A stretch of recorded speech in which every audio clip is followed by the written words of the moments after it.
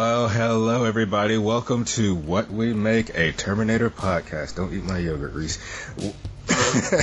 I had a nickel for every time. Oh yes, I'm Will. I'm Matt. Malika couldn't be with us this week. Well, hopefully she'll be back next week. But we are joined this week by a plethora of guests.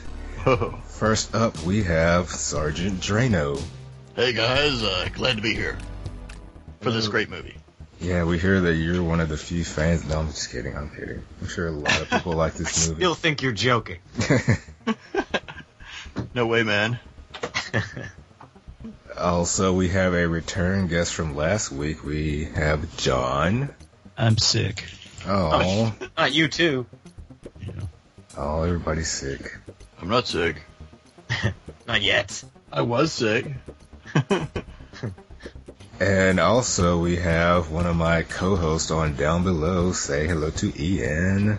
And I'm in. I've just been waiting to say that. I'm so used to doing that when you do your intro, Will. Oh, yeah. And Ian's going to explain, I think, part of his unified theory of the Terminator universe. Yeah, I think somehow one theory got mushed together with another theory, and yeah, some of my theories didn't quite work out before, but I will be going into some of it, because some of the theories are almost spoilery, because it involves the Sarah Connor Chronicles. Naughty. Were you the fellow that thought that the Terminator we see in the first movie was sent last after all the other Terminators? Yeah, for a while that made sense until some of the other things started happening, and yeah, hadn't seen them in a while, so you start coming up with these theories, and until you go and verify them again, they start, it's brain candy, really, isn't it? Right on. Well, today we are here to do our discussion of Terminator 3: Rise of the Machines. This time it's a lady. That should have been. Is that the tagline? Still a robot. Alright, so Terminator 3 was released on July 2nd, 2003, so that was, 12 years after the second one? Yeah. Yeah, it's also meant to take place in 2003, isn't it? I think so. Yeah.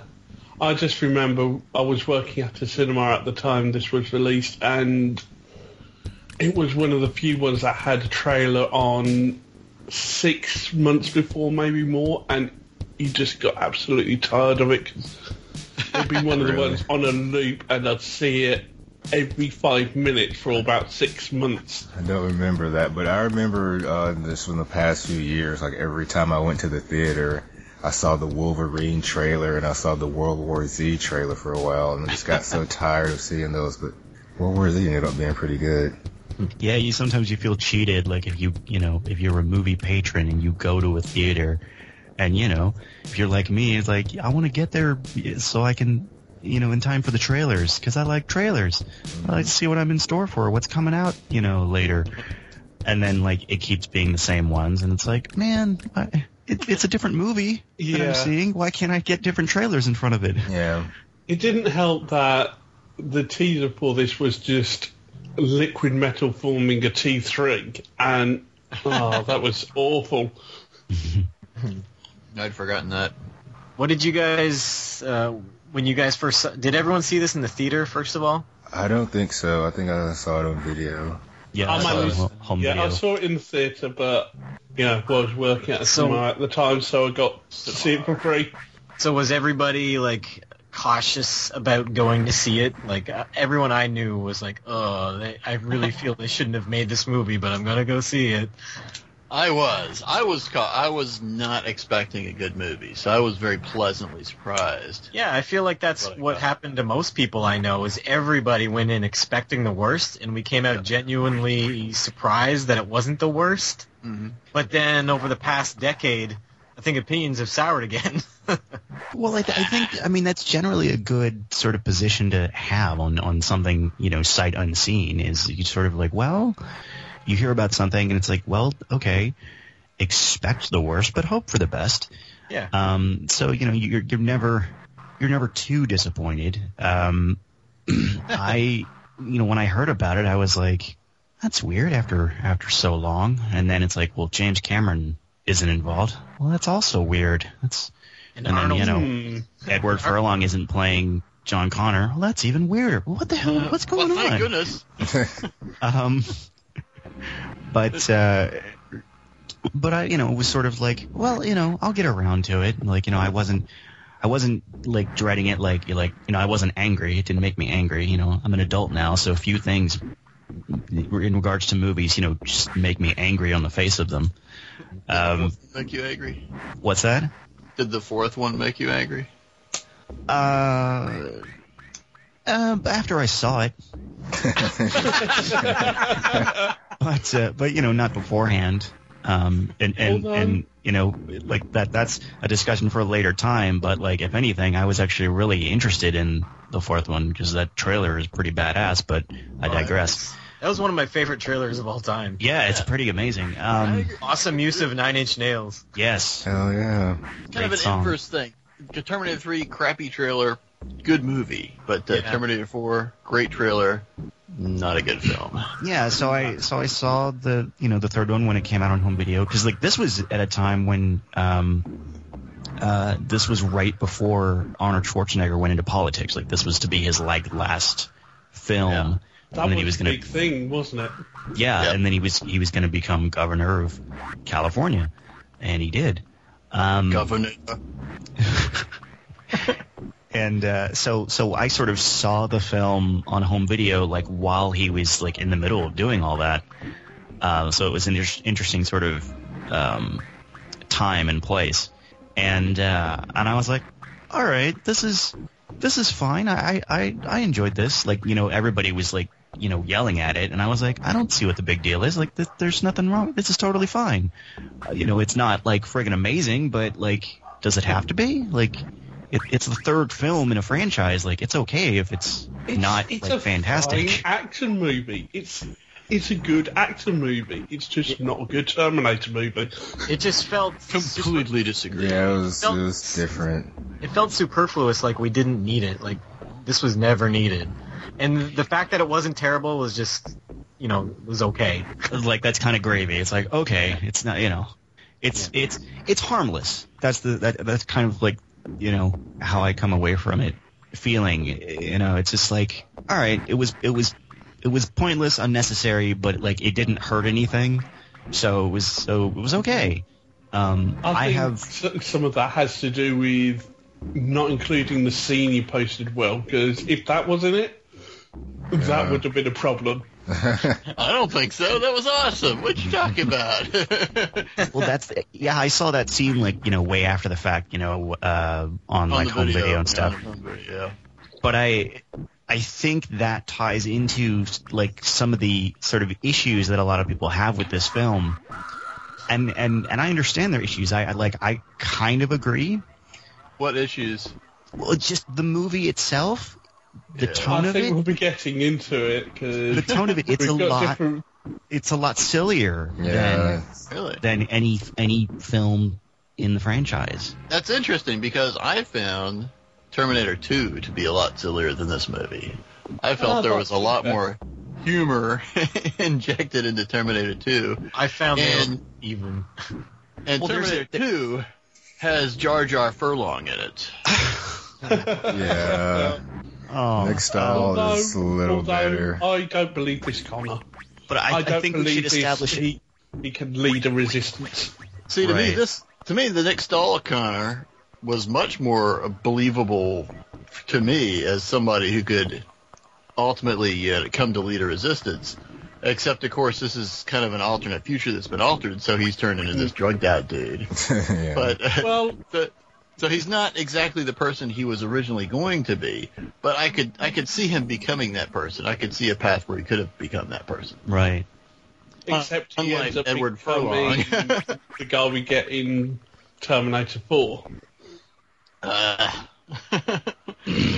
I want to work No on my comment. Christian Bale impersonation before we do Terminator 4. Do you want me to fucking trash your lights? I'm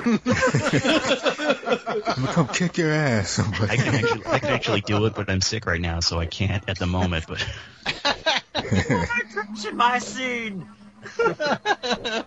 Well, Good for you. there is actually one philosophical difference between this and the previous films. Right away, it's got this whole predetermined feel to it that you can't find the future. It's going to happen whatever you do. Whereas the others, it's all about you can find the future, no fate but what you make. this is actually my big issue with the film. I had mentioned this in the previous episode that I had a sort of issue with the film that kind of fundamentally breaks it for me. You know, it's like as much as I enjoyed Terminator 3 like as an action movie, there's an element of it that I feel is kind of a big middle finger to the franchise and a big slap in the face, and it's like, I thought you guys were fans. Why are you doing this?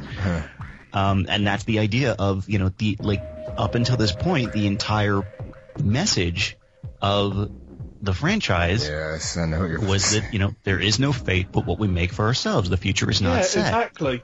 And this the film future- says, no, screw you. It doesn't matter what you do. You know, like, it's all going to happen anyway.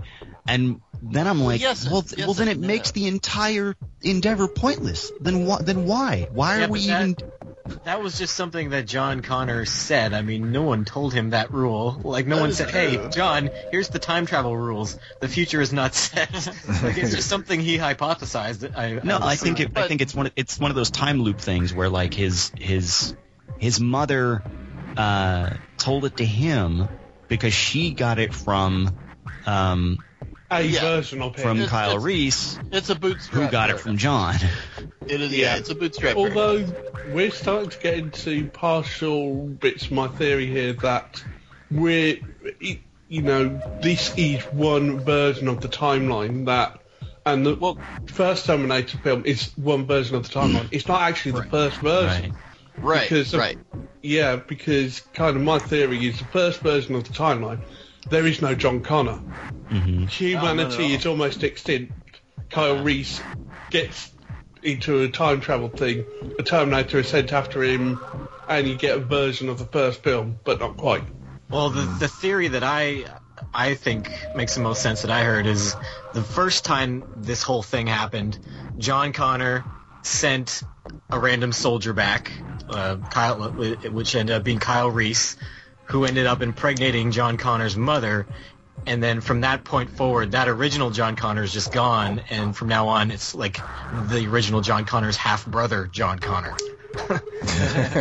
Yeah, that's another Because he has possibility. because he has a different dad than the original John Connor. Oh, yeah, could be. Yeah.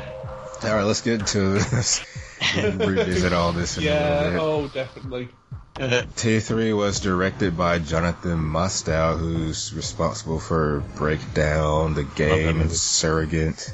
And it was written by John Brancato and Michael Ferris, who are both credited with Catwoman and Terminator Salvation. Ugh. Oh, And also has Right. a guy named Teddy Serafian has a credit. I think he wrote the first draft. okay. So I can almost see that this, the first draft might have actually been, a lot similar, but without all the in-jokes and references that waters some things down, I think. Yeah, his script had John Connor working at a .com company, and a female Terminator that could turn invisible came from the future. Maybe not then. It's the Predator. Yeah. He was working at Yahoo, probably. The budget was $200 million, and it grossed $433 million, so successful, but not as successful as T2. And they had trouble. Well, James Cameron announced it a bunch of times, but nothing ever came of it. And then there was trouble with Caraco going bankrupt and a lot of stuff with the rights. But Well, here's something that happened around this time, because now we're dealing with not only is James Cameron not involved, but 20th Century Fox isn't involved either. Now it's Warner Brothers, I believe, who owns the rights to the Terminator franchise. And they get a lot worse down the line from what I remember. They go through lots of different hands in the end. I remember reading something about why Lyndall Hamilton didn't want to be involved. I think she just said she had completed her story in the first two, but I can't remember.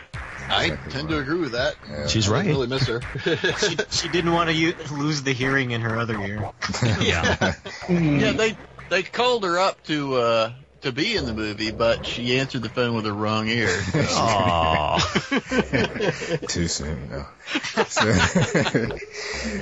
So Arnold originally didn't want to do it because James Cameron wasn't going to be involved, and he said that he had finished telling the story he wanted to, but he said, this character's as much Arnold's as it was his, so he told Arnold to do it and don't ask for anything less than $30 million. He ended up getting paid $29.25 million plus 20% of the profits. Yeah. Plus, this was clearly a political move. Yeah, he had to put off running for governor to do this. Didn't he apologize for all of his movies basically right after becoming governor? He's like, I'm sorry for all those violent movies I did. Not to my Not that I recall. Pretty sure I heard him make that statement at some point. Someone No, told really me. just Politician, so it's possible he might have. Yes. he dreamed that. Mhm. Said he agreed to defer part of his salary just to make sure they didn't relocate filming to Vancouver. But they film in California. His Los state. Angeles. Aha! That is where all the movies take place, so. Yeah. That's no guarantee.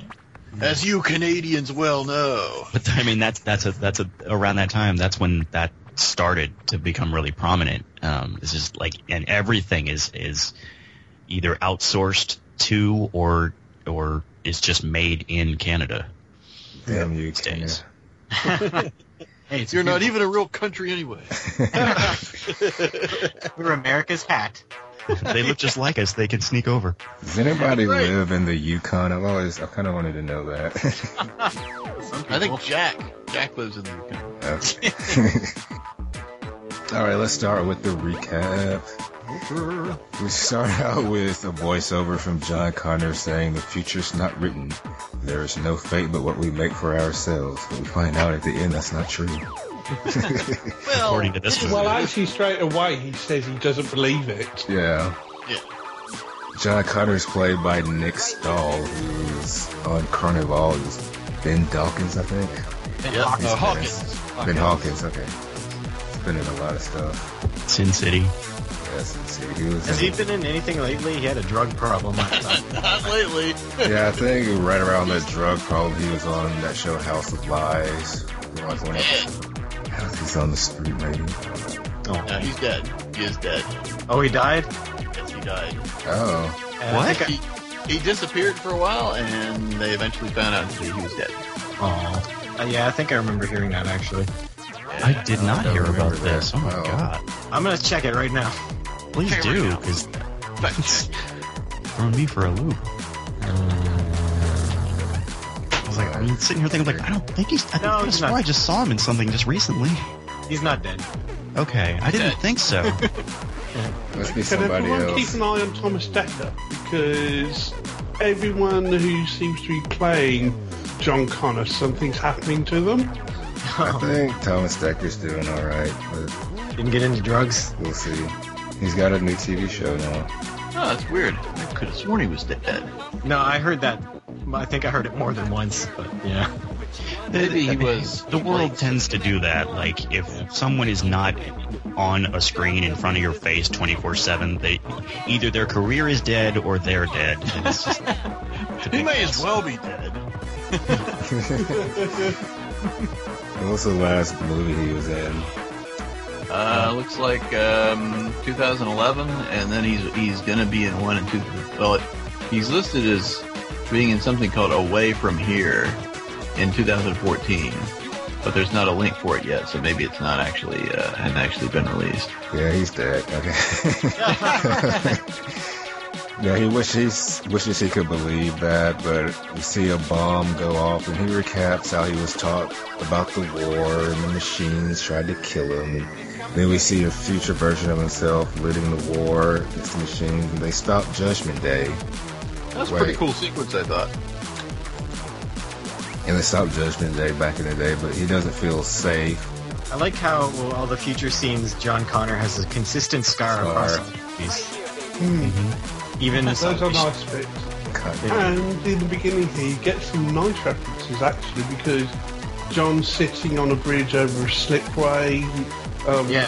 And he wakes up underneath a tunnel, just like his mother did in the first film. And later on comes the troubling callbacks. Shut your mouth. I'm sorry, but I just find them a bit cheesy as they go along, but these are pretty good. In the future scenes, I was very, very sad to see all the Terminators were CG. No practical Terminators. But I thought they actually looked pretty good, CG. To me, it seemed like it held up. Did you not think so? It was okay, but I'd still rather have an actual... claymation. No, not even claymation. Like in the Terminator 2. Motion. Like the opening of Terminator 2 and some shots in T1. Well, in Terminator 2, they were rod puppets. Yeah. Same as T1. It just comes down to expense, I think, nowadays. Should just build robots, like real robots. Well, a lot of times too, it's just sort of just the mental state of like let's just just do it all in computers. Like don't even why build it when we can just throw a bunch of zeros and ones at it. Yeah. I don't care how they do it as long as it looks good. I felt like this sequence looked pretty good. Yeah, I thought they looked good. But yeah, I am and also it's still at night as well, which is a bonus. I'm a bit of a purist in that, like, like I long for practical effects whenever you can do them. The best sort of course is to marry the two, is to use CG in order to complement or enhance your practical effects. Yes. I agree. Hopefully Star Wars will be doing that this year. As far as I know, they are, yeah. So President John lives off the grid so no one can find him, but he has these bad dreams, and there are future scenes of HKs and Terminators shooting. I didn't see any people, so I don't know what they were shooting at. Target practice on the skull. Yeah. Yep. So he keeps running as fast as he can down the highway, and he crashes his bike. And then a Terminator arrives in the present, and it's a lady. She's naked. Yeah, it is. Somebody predicted labia. Yeah, we didn't see any, though. Unfair. It's Flapping sexism. around. Majora nor minor. This Terminator is a TX played by Kristanna Loken. She was in Painkiller Jane, The L Word, a few episodes of Burn Notice. So she steals a car from a surprise lady. Who seems to be out shopping in the middle of the night. Yeah, well, she likes the car. She takes the car and she uses her freaking mouth to get on the internet through herself. Dial up. That was ridiculous looking. Yeah, remember dial up? I thought it was awesome. Yeah, this is what I was talking about earlier, because I mean there is a subtle distinction between humor and silly. Like, Well, you don't. I mean, to me that makes sense. Why wouldn't a Terminator do that?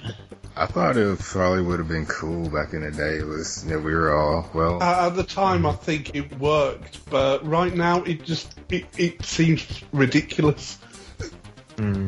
Oh, when is this? This is set in what year again? 2003. At this point, we I don't have a problem with that. we were kind of done with dial-up. We were into broadband now.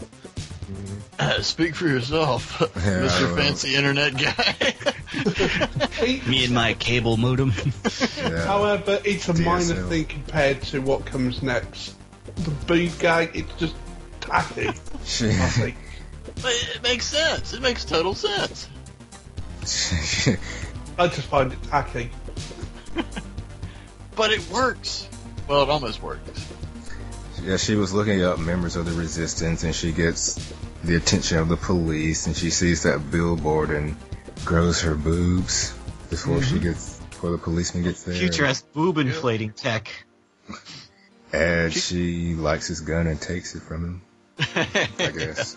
I have to say, I like the idea that Terminators would have secondary missions that they go back and target other people apart from John Connor. That makes sense. Yeah, I thought this was a good piece of the plot. I liked that she wasn't targeting John Connor. It is, yeah, because it just gives us a different narrative. It gives us something. It's not the same thing every like, oh, trying to kill a member of the Connor family. Like, no, it gives us a chance to see a Terminator terminate people. There are other people that are important in this, future plot. Like, yeah, no targets. Not all about you, No targets got terminated in T2. Yeah. A lot of them got terminated in this one. Do you reckon? Do you reckon Reese was on that list? I don't think he's born yet. Yeah, he's not born yet. Yeah. I'm not sure. I think he might. I think Connor says that he's not born yet. Doesn't he? Well, in the first film, he rose up afterwards, but as Judgment Day has been moved forward, I reckon he's probably maybe 2 or 3 at this point.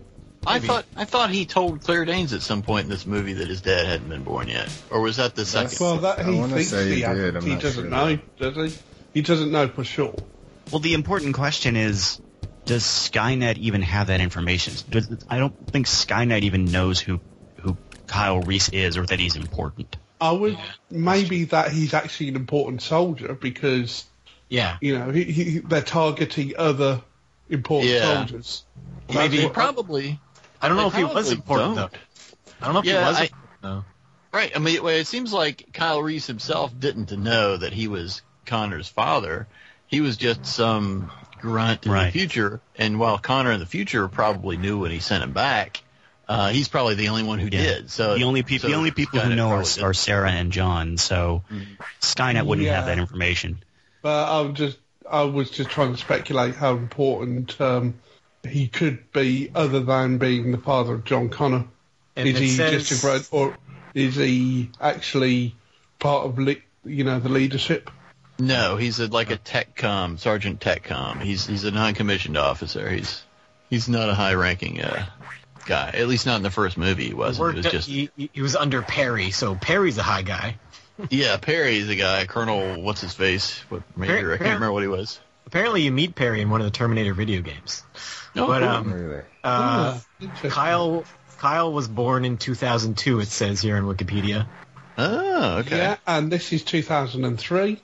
Mm-hmm. So yes, he'd be 1 year old. Right. Mm-hmm. But then we have the issue of, does Skynet know? And no, I don't think Skynet knows. That's going to enter into a problem in the next film. But yeah, I don't think Skynet has that information. I don't acknowledge the next film. Right. Whether you acknowledge it or not, it's there. So this film and the next film are what I call the abortive timeline. The timeline where I think the machines win. The darkest timeline. Going back to the TX, in my opinion, the design of this TX really makes more sense than the other designs we've seen as far as being an effective infiltrator. They've got something that really does not look threatening at all. It's not just that, but I was confused at first when I learned that it was a metal endoskeleton again. I was like, why would they go back to that after T-1000, who seems so advanced and like unkillable? But then she shows off that she has all these weapons and tools. Exactly. I always figured their next step would be nanobites. Mm-hmm. Nanobites? Yeah, but nanobots, sorry, is what I meant to say. Yeah, nanobots, I think, for 2003... Leave me alone, I'm sick. Hollywood film, bit advanced for them. I kind of figured that's what the liquid metal was, that it was nanobots. I don't know. Well, I think he said something like nanopolymer, so... I don't know.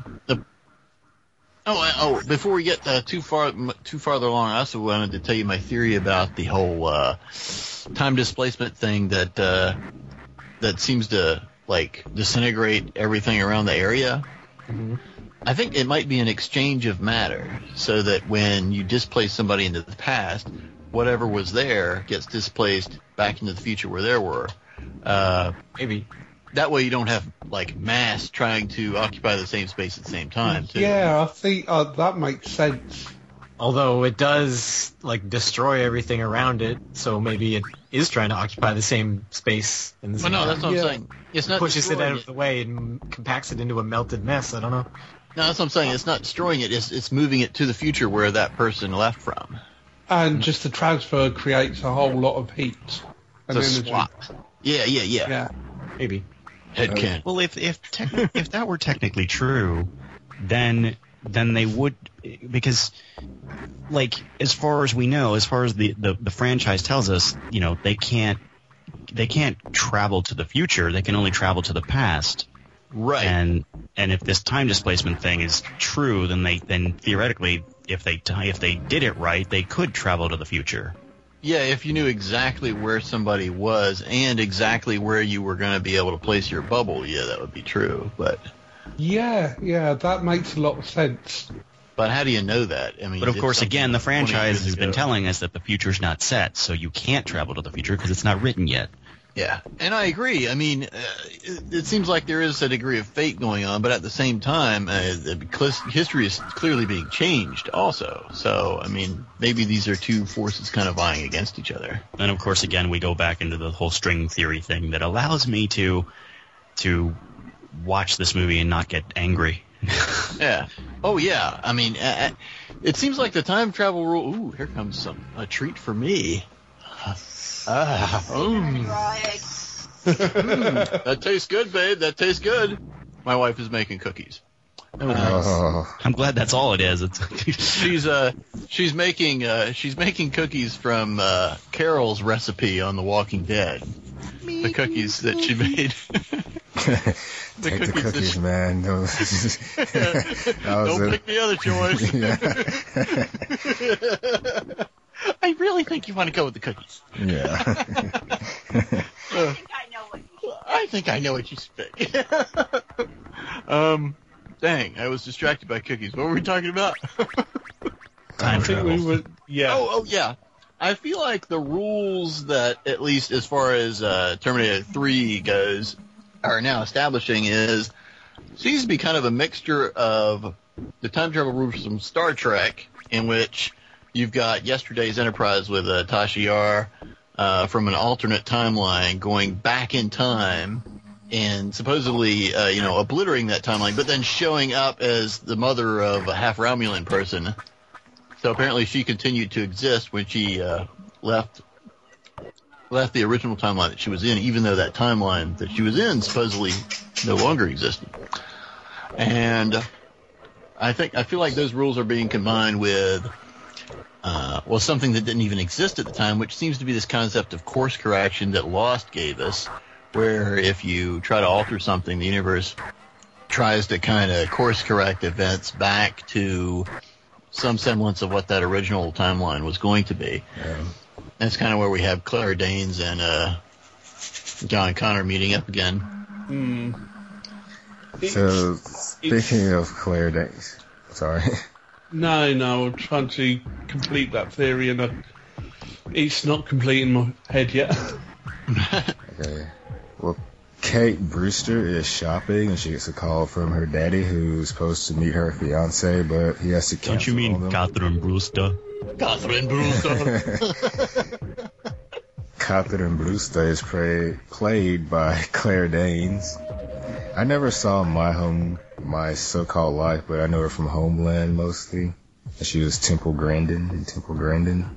Right. But I kept noticing that she was doing a lot of the same like mannerisms and expressions that her Homeland character does. I was like, hey, that's. Did she do something with her mouth? I started watching season 4 of Game of Thrones again, and I could see that thing that Lena Headey does with her mouth that Malika was talking about. I never noticed it before, but she talks out of the side of her mouth, kind of. I always figured she was only doing it in Terminator: The Sarah Connor Chronicles to hide her accent, but if she does it in Game of Thrones as well, Yeah. maybe that's just how she talks. I'll have to watch out for that. Corner of my upper lip goes up like Sylvester Stallone when I talk, so Everybody has their things. Yeah. Ian, do an American accent right quick and see if you suddenly start talking out the side of your mouth. I can't do an American accent. I'm rubbish at it. I'll give it a go. Maybe if you talked out the side of your mouth, you could. Yeah, maybe if you put a piece of tape over one side of your mouth, start talking, and see if it comes out American. Yup.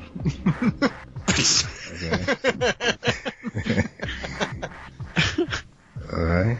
Non sequitur. Yeah, Papa Brewster was in 6 or 7 episodes of Justified. I don't remember who he was, but Yeah, that guy's been in a bunch of stuff. I can't think of what it is, though. He's been in a lot of sci-fi stuff, I think. yeah. He's having some trouble with some virus that's going around. The Pentagon wants him to use their AI to go after the virus, and their AI is called Skynet. Yeah, this is actually a nitpick I have that, right, you've got all these kind of people, you've got this most advanced computer virus going around, and you've got the most advanced AI, and no one connects the two? Well, it's not No supposed one? to hook up to anything. I agree that it was confusing that supposedly Skynet wasn't active or hooked up to anything, and yet they have this virus going around, and we're told at the end that Skynet is the virus.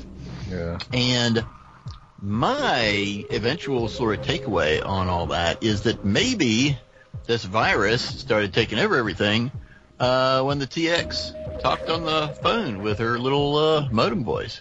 Oh, self-fulfilling prophecy. She basically, part of her mission is to ensure Skynet's creation. Exactly. Given what she does later on as well, that makes sense. Yes. I mean, if you can send a robot back in time to prevent John Connor from ever existing, then I guess you can send a robot back in time to help Skynet exist. It's just more bootstrapping.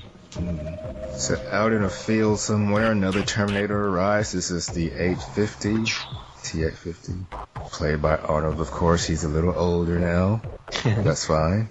I remember I always liked his sort of explanation for that. Like people, it's like, what? He's playing a Terminator, but he looks old now, and what's up with that? And his explanation was basically, well, yeah, it's living tissue over metal skeleton, so the living tissue is going to break down. Yeah. Makes sense. Yeah, definitely makes sense. That's good. I'm good. I'll go with that. I actually thought he looked pretty good, honestly. Well, I remember at the time this movie came out, it was even at that time in 2003, Arnold was in those tabloids, pictures of him all flabby on the beach, and people were like, "How's he going to play the Terminator?" And then people were surprised, It's called 2 months at the gym. Like, people don't understand. Like, that's how the human body works. Like, if you're not working out constantly, then eventually your body's going to just sort of like, flab away to normal. Yeah. And it's like, don't worry. Like, it takes a while to shoot a movie. So, like, if he needs to get back into, it's like boxers do it all the time. They're like, I got to get back into fighting shape. Like, well, then they go to the gym, and then by the time it rolls around, like, they're good to go. So. Yeah, he did look good, but as he walked away, you could see his love handles jiggling around. Those were some extra circuits or something. Extra armor on his battle chassis. I didn't even watch the bonus features on this DVD except for that one scene. I'll get around to them eventually, but yeah, there is a scene that kind of explains why all of this model looks like Arnold, or who this model was based on. But in a way, that, in addition to actually seeing hunter killers in this film and T1s, takes something away from Skynet, I think, because all it's done is take human technology and upgrade it rather than inventing these things itself. And I kind of felt like it had a bit of menace that it created hunter killers and it created Terminators. With this, no, it didn't. It just took human things that were already in development. Well, I mean, it built upon those beginnings. I mean, it put flesh on these machines. It did all the liquid metal stuff. Phase plasma, yeah, it pulse did do rifles in that. the 40 watts range. Yeah, definitely. Yeah. John breaks into an animal clinic to get some meds, And Skynet gave us all the inflatable drugs. What? I said Skynet came up with inflatable boobs.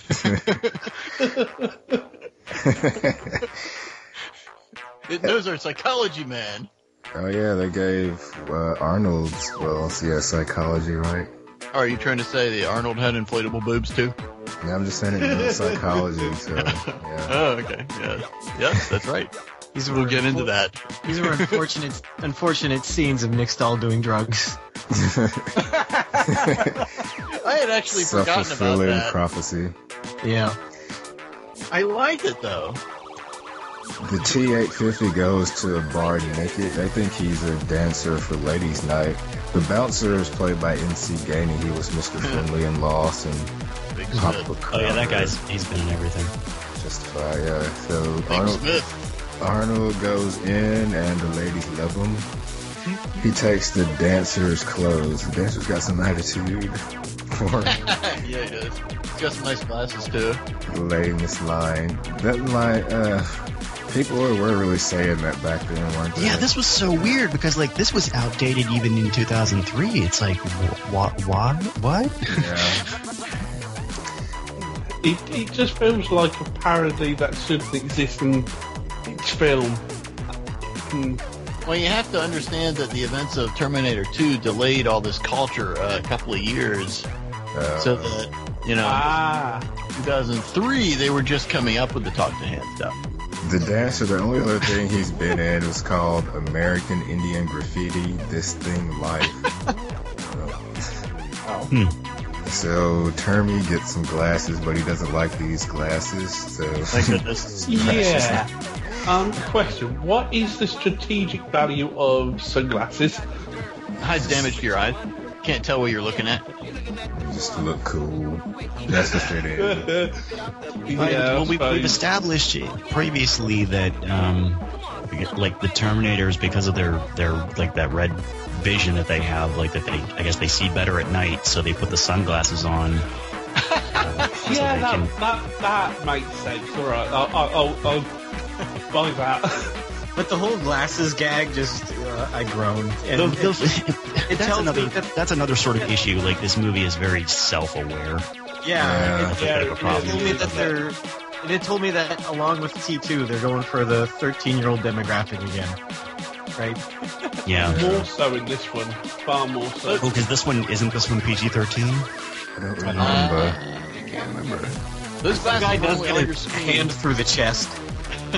Yeah, but I think, like... You can do a little, like you can say what, like, fuck one time in like a PG-13 or Yeah, as something long like as it's that. not in a sexual connotation. Yeah. Let's see, I don't see what the rating was right off the bat. But yeah, so Terminator gets some glasses in a truck, some better glasses. It's July 24, 2004. T2 and looks, for the keys where is that? Basically where John Connor showed him to look for the keys in the first film. Yeah, he should be able to remember anything because it's a not the same different guy. Terminator. Yeah. I know. I guess he's been programmed with some of this stuff. I mean, he's been reprogrammed to go back and locate John Connor, so I guess probably... So Kate Brewster's better at reprogramming Terminators than John Connor is. I guess so. Yes. Maybe they've gotten better at it. I mean, the first one they sent back, John Connor was still alive, and this one obviously was reprogrammed some point after that. So maybe they're better at it now. Yeah, but I'd buy that this version of John Connor can get assassinated in this stupid way they described. Other John Connors, no, they wouldn't fall for that. I don't know, man. But you're getting ahead of yourself, man. We aren't there yet. So it is rated R. I thought Salvation was the first PG-13. Okay, yeah, so Salvation is the one that's rated PG-13. And the year is Because I do remember having an issue with that one. I was like, wait, what?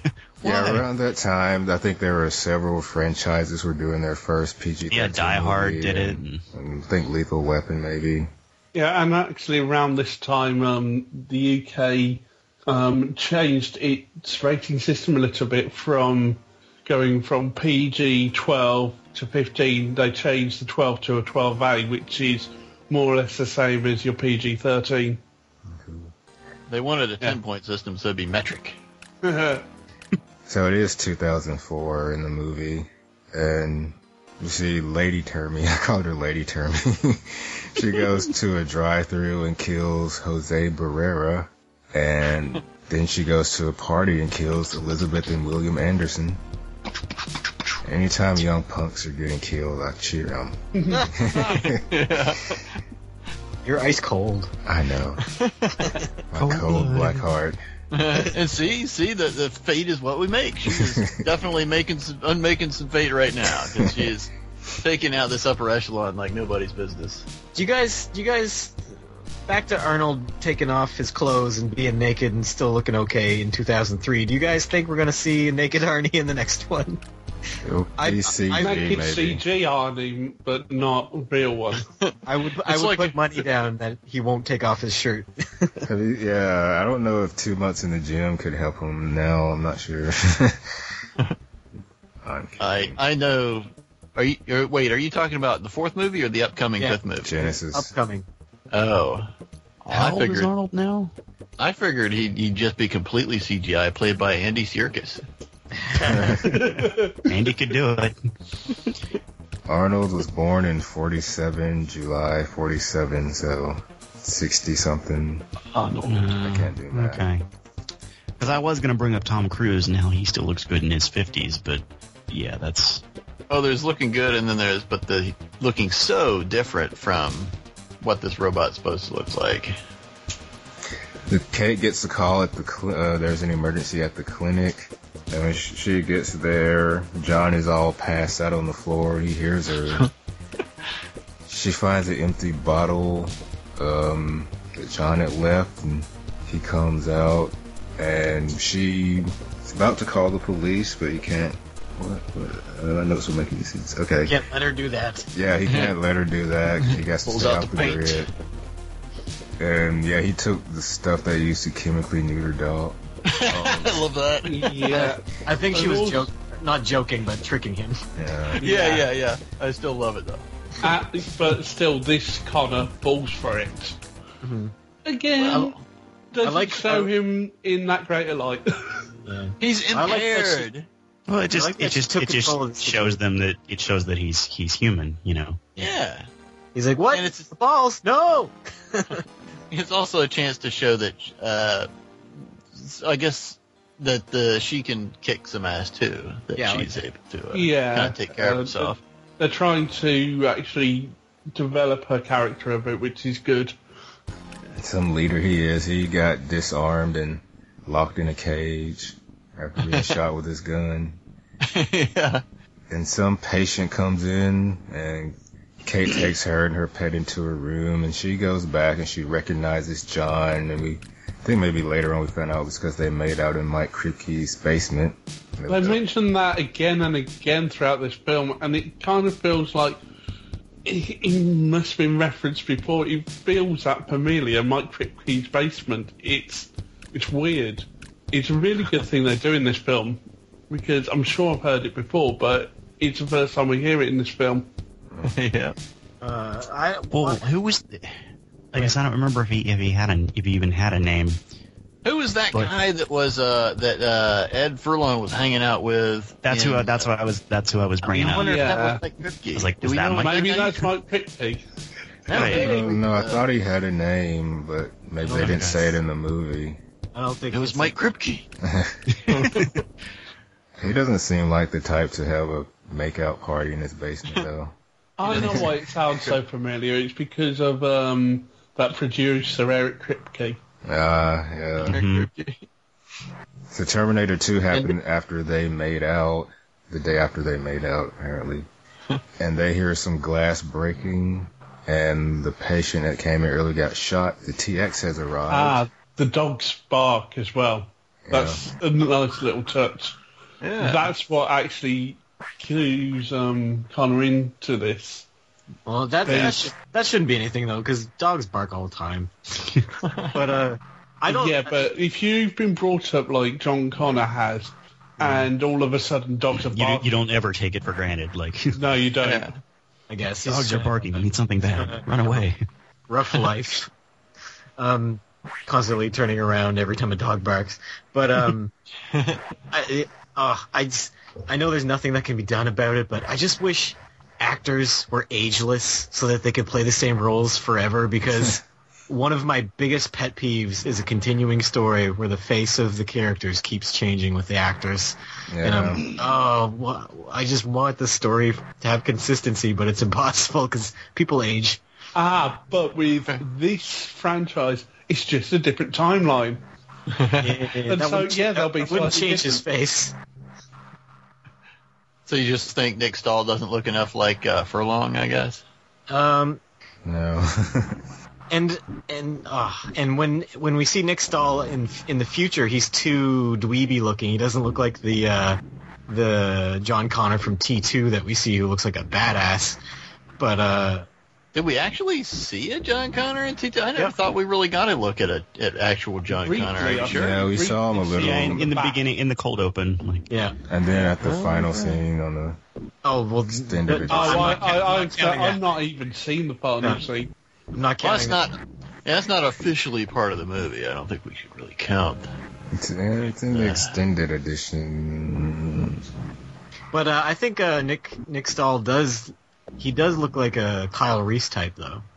But yeah. Maybe in this particular timeline, just a different sperm made it to Sarah's egg. Had a few different chromosomes, maybe genes on there. That, or he's found a really good underground plastic surgeon. Hey, there you go. TX does a blood test to figure out that the lady she shot was not Catherine Brewster, and I guess And the she whole gives this finger. gasp of joy that she's found. she has an orgasm. She's I like, know that's just pandering. That's just over sexual. Yeah, the way she's licking the blood. That's supposed to it wasn't be enough sexy. to grow her boobs. Like, it's just like, oh. Yeah, she has to have an orgasm when she tastes blood. Yeah. Well, that's her program switching over quickly. You know, it's these new priorities that she suddenly received. Which gives She's a fembot. Yeah. Kate is hiding, and Lady Terminator is looking for her. And she finds one of There is John. actually a movie called Lady Terminator. Oh, wow. Is it better than this one? No, it's Okay. one of those like, cheap like foreign Those knockoff rip-off things. movies. It's really terrible. She finds one of John's bandages, and Catherine runs. And she's trying to get the truck started, and she drops her keys, of course. Yep. And Lady Terminator pulls her out and wants to know where John is when 850 Termy rams into Lady Terminator with his truck. And somehow doesn't run over Brewster. Yeah. Yeah.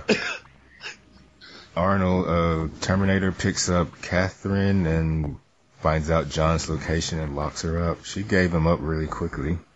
John Well, break- yeah, it's nothing to her. I don't know. Maybe what I'm you do. suspicious. I don't know if I would. If I see a big guy coming after somebody I went to school with, I might be suspicious.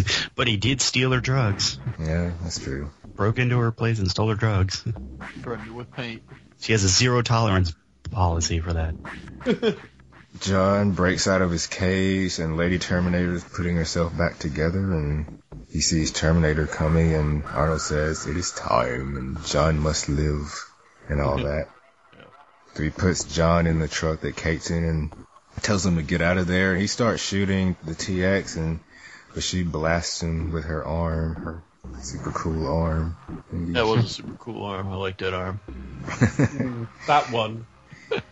I've got an issue later on, but I'll bring it up when the time comes. Huh? The paramedics arrive, and Termy has no pulse, and they can't move him. Lady Termy hacks into the police car, and she hears Kate calling 911, explaining she's in the back of that truck. Yeah. We finally get to see some cell phone use in a Terminator movie. Yeah, well, it's around the right time for it. Yeah.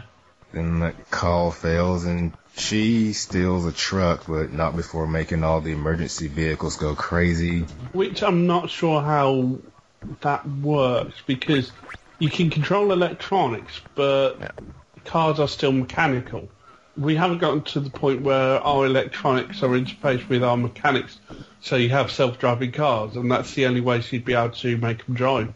My fan wank was that maybe she kind of injected some of her liquid metal in there. So the liquid metal is moving the parts that need to be moved to make the cars drive. That's That'll work. Handwavium. So Termy wakes up and steals a bike and goes after her. John finds out that Kate's in the back of that truck, and she tries to get him to stop. And they have an accident. With a really obnoxious guy, and he's only obnoxious to make sure that Connor looks good. Maybe so. I was really surprised that guy didn't get run over. I was really expecting him to, but he didn't.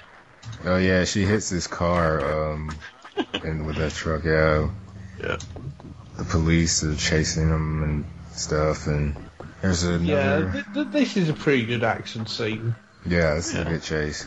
So she tries to use those cars she's controlling to stop John, but eventually the 850 gets on the crane of the truck that she's driving. Mm-hmm. They're driving through a neighborhood. I wonder how they filmed this scene through the neighborhood.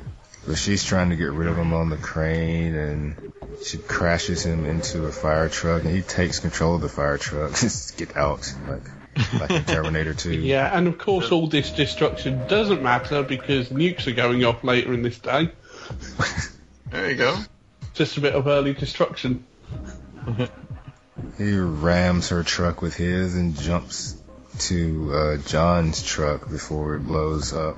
I did like that there was a bunch of practical car chases and all that in destruction in this movie. I expected way more CG than there was. But we see that TX is okay, and after this, Terminator checks out John to make sure that he's okay. It's hilarious. I love how much this Terminator just doesn't give a shit. Yeah, so much, yeah. He's so much better than the Terminator in T2. Yeah. And then I'm sorry, I know I'm bringing up a lot of negative points, but John Connor here really stupid because he can't seem to get it that this is a different Terminator. You saw the other one melt. I guess they figured that one could have been, I don't know, sent back at a different point. I don't know. It's time travel. Yeah, he took all those neutering pills. Yeah. He's never gonna have children. Arnold does some really good deadpan work in this movie, I think, too. I don't know, some of those deadpan lines just made me cringe. I thought Arnold was delightful in this movie for the most part. Yeah, me too. Yeah, so it was a different T-101. He checks on Kate, who's mad. Yeah. He's going to take him to a safe location because she must be protected. And he explains, this is another driving exposition scene. John couldn't be located, so they sent the TX back to take out his lieutenants. John's all like, we stopped Judgment Day, he shouldn't exist, but Terminator explains they only postponed it. Judgment Day is inevitable. And he needs to repair himself, and he explains all the cool stuff TX should do and doesn't think he'll be able to stop her. She's a badass. And she's designed to be able to terminate other Terminators. Since they anticipated that he would be there, so they designed her to be able to take out other Terminators. And he throws out his fuel cell that ruptured because it became unstable and it blows up. Little mini nuke. Did he say it's got some sort of plutonium power core? Yeah, I can't remember what he says. It's like fusion, vision, I don't know. Paying attention. Yeah. But it's some kind of they were little still weird... caught in the blast wave there, so Oh, yeah. Brewster and Connor have just been irradiated. Yeah. Well, it's some kind of new clean nuke, right? Probably, yeah. Right, They have clean better nuke, nukes in the yes, future. of course. But I do Or like... maybe...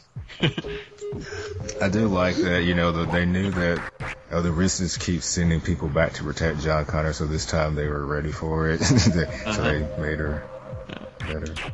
I feel like a lot of the exposition of this movie is done pretty seamlessly. It didn't feel clunky to me at all. Yeah, I think it was clunkier in the second movie, maybe. I don't know. So Good bits, yeah. You know, it could have been done better though, but it's done well. You know, it's an improvement. Ooh. Sorry, it's just, I know there are some good bits about this film, but I do have a lot of problems with it. I'll try to solve those problems one at a time.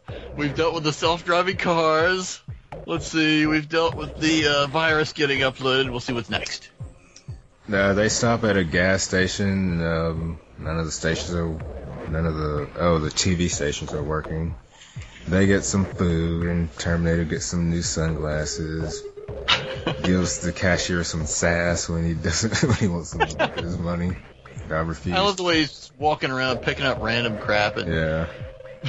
He doesn't know what humans eat. No, I could just imagine him actually scanning each thing as he looks at it, nutritional value, blah, blah. So he's just grabbing whatever's got some nutrition to it. He doesn't care what it is, because he doesn't have to eat. But Will, that line is no worse than the lines in T2. Damn right. I didn't want to say a lot of those. Remember, there was one we did. I refused to say. So it did surprise me. I thought he was going to hit the guy. So, I mean, the first time I saw it, I was surprised when he just puts his hand up and says, "Talk to the hand." Well, it doesn't matter. This guy's going to be dead in a few hours. There you go. So soon he will talk to the hand of God. That's right.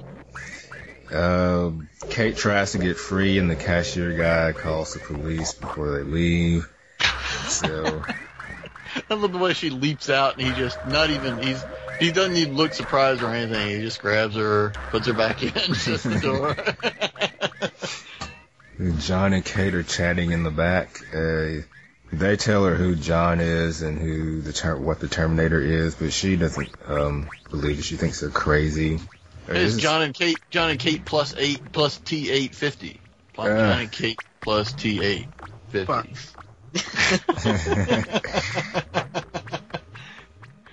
Oh yeah, this is where we find out where he disappeared the day after the makeout session. Yeah. It's weird that, I don't know, that John Connor in Terminator 2, it's hard to imagine him making out with somebody. He doesn't seem... Anyway. It seems kind of just too much of a... Seems like the place that kids get drunk and... make poor decisions. Yeah. Kate's fiance wakes up and TX is sitting on his bed, creepy. Or not, maybe not creepy, I don't know. She takes his identity, and I guess we presume she killed him. You hear a sound of a chainsaw in this, and it's just... Yeah! So you decide to use it. So that's creepy. It's of all the ways you could have killed him...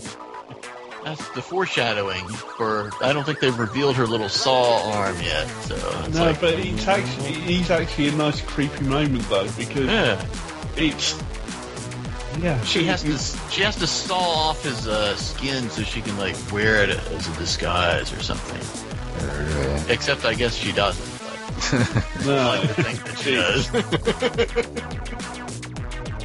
So some detectives arrive looking for Kate. TX says that he or she will help him find him, help them find her. Yeah, in this persona, this actor actually does a really good job here, I think. Yeah. He's got that nice level of creep to him. I meant to look up who he is, but I forgot to do that. Sure, he's been in a lot of stuff. So, Termy, John, and Kate arrive at a mausoleum. They go to Sarah Connor's coffin. But it's filled with weapons, and John never knew what happened to her. She was cremated in Mexico, and her ashes were spread. And I was so sad that she wasn't in this movie. Yeah, she was probably one of my favorite parts, besides Kyle Reese of the first two movies. It really felt there was something lacking. I mean, they tried to, get Kate Brewster into some action scenes, but it just doesn't feel the same. It's not the same, no. But I do like how she had this contingency plan. That's very Sarah Connor. Yeah. Very Sarah Connor. Yeah. So I guess they. I don't think this is the only drop point either. I like she's got the rage placed all over the place.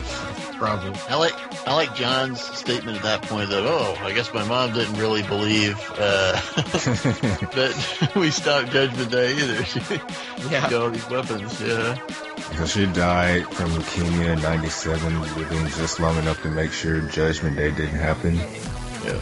And yeah, this is where Kate grabs that gun and shoots the Terminator. He catches it in his teeth like Bruce Leroy. I don't think he caught it. I think it went into the back of his throat, and then he worked it up to his teeth. Okay, well, I'm just going to say he caught it in his teeth. That's my canon. So the cops arrive and they use tear gas. Termy and John escape. I didn't see Kate. What happened? She ran off. Kate runs out immediely. Yeah, ran out immediately. And she's lucky she wasn't gunned down like Miles Dyson. Yeah, these cops are a little bit more cautious. She gets counseling from Dr. Silverman. That's, yeah, he's great seeing him in this. He's great, but just shoehorning him in there, it's just, again, this movie being so self-aware to the point where they're just like shoving him. Look, it's Dr. Silverman. But it makes sense to have him again, though. It feels right. And it was just enough. But why would he be there with the cops? Like, that's what I'm wondering. Why the fuck is he here? It'd be okay if they took negotiation. He's there for exactly. hostage negotiation. That's exactly. He's a psychologist, yes. Okay. Whatever.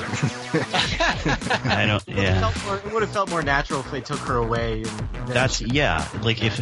Yes, but then you don't get the bit where he sees Termy and does freaks the hell out. They can still do that. That's the right thing. He's smart here. He runs away.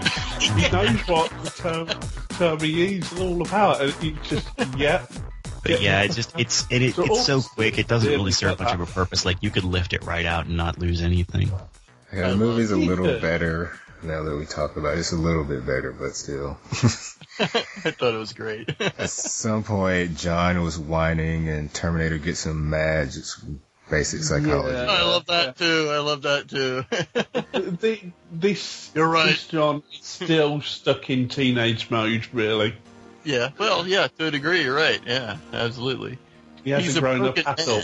It seems like the death of his mom basically kind of broke him. See, 7 years before his mom died.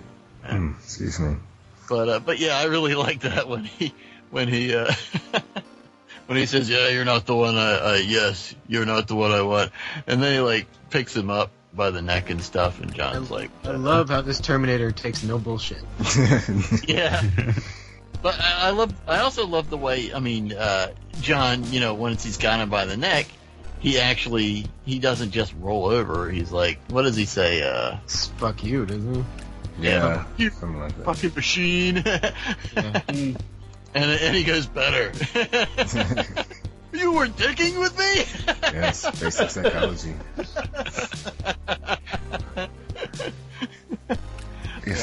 Which means other Terminators must be doing the reverse, taking someone's anger and turning it into fear. Yeah, that makes sense. It's like, man, my pet robot's a bastard. So those two detectives with TX tell him, it's confusing, tell him where Kate is, and he puts his hand through one of the cops' chests and starts driving the car. That was kind of cool. Yeah. Again, some of your nanobots must be involved here because how is that possible? You've just killed the guy that's actually got his foot on the on the pedal, yeah. So like the car would just stop. He has a lead foot, so same thing with the other vehicles, or some of her little liquid metal nanomachines went in there and did their trick. So Dr. Silverman, blah blah blah, and Yeah, he knows what. He knows, traumatic situations. And then Part of me wants Dr. Silverman to survive Judgment Day just so that you'd get a rambling Silverman sometime down the road. Maybe he'll be in Terminator Salvation. Maybe. Well, Termy comes out with the coffin, and police start just shooting everything. And Silverman sees him, and he gets the fuck out of there. I love the way the cops say, "Put down the gun and the coffin." Yeah. So yeah, Termy starts blasting, and no humans are killed, of course. And yeah, they're getting ready to leave, but they need to get Catherine back because she has military contacts. And then this is where we find out that she and John get married in the future and have children. So I guess he didn't do it himself. Mm-hmm. So yeah, Kate sees her fiance, who's really the TX, and he turns her back into lady form, and she freaks out. And this is when Termy drives up and blasts the hell out of her with that rocket launcher. Yep. And Kyle says, "Get in, you want to live? Come on, this is as close as we get it to come with me if you want to live." I'm glad they didn't do it. I thought it was in every movie. But me too. I'm glad they didn't exactly repeat that one for some reason. It would have been too. I don't know. I would have been fine with it just because it would have been coming from John Connor. Yeah. You know. Yeah, but in a movie that's already hit so many other past things on the nose. Yeah, and therein lies the problem. Like the movie hadn't been so painfully self-aware by this point, then it would have gone over great. Yeah, just that one callback would be brilliant. Mm-hmm. So they take off, and Lady Terminator gives chase. And Kate, Arnold bluntly tells her that her fiance is dead. So, TS does this really awesome leap into a truck. I think this was in all the trailers, or when she leaps onto the truck like that. Yeah, that's something that like Jonathan Mostow does a lot in Surrogates. There's like robots like leaping onto cars and stuff in that movie. It's like crazy. I think I've seen it once, but is that with Bruce Willis? Mm-hmm. Yeah, I don't really remember much about it.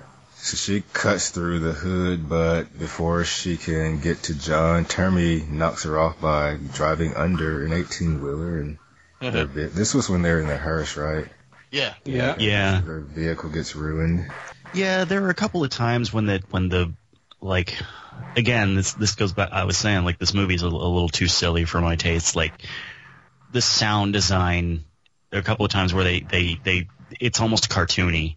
Like when the Terminator gets hit or knocked off something, they to really sort of hit home the fact that it's a robot, so it'll hit something and it'll be like clang, Oh my god, the sounds for the explosions and the flamethrowers, they use for explosions, they use cats. I was about to bring up the flamethrower. For the flamethrower, they use like a generic monster sound.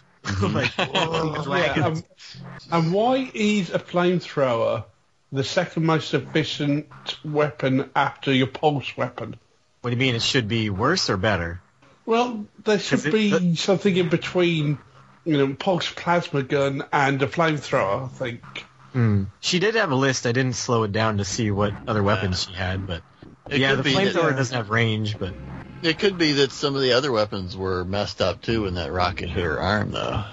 Maybe, but she could have still had a better weapon there. Just here's a better question: where does she store all that gas to make those flames? I was gonna bring that up as well. Well, I was gonna bring that up as well. My theory is that maybe she just has to eat a lot of burritos. Mm-hmm. Chili. She can inflate herself. So. That's where it is. It's in the boobs. That's efficient. She stores it in her robotic colon. In terms of sound as well, the music is just generic action. I didn't even notice the music. The music was completely forgettable. Yeah. The music, we used a lot of this music in some of our homemade action movies that my brother and I did, and now I'm so used to hearing it there that it sounds weird in this movie. I'm just picturing my own movies. I'm gonna have to post those in the Facebook group. Yeah. Yeah, I mean, for the past two films, you've had some really iconic music, and now, apart from the end credits, it just feels bland and forgettable. Mm-hmm. Next time I watch this, I'm going to put on the Last Dragon soundtrack and see if that makes it better. Do it. I didn't really notice any difference between the music in this movie and the other movies, except for the first movie, which is super techno. Yeah, so she's damaged Lady Terminator, and the truck driver sees her, freaks out, she's doing her flamethrower thing. Our heroes stop for a minute. Kate is upset, but they gotta keep going. She finds out that Papa Brewster is also on the hit list. She's the director of CRS, and Skynet's one of the things he's working on, so... CRS? Can't remember shit? Yeah, because I can't remember what it stands for.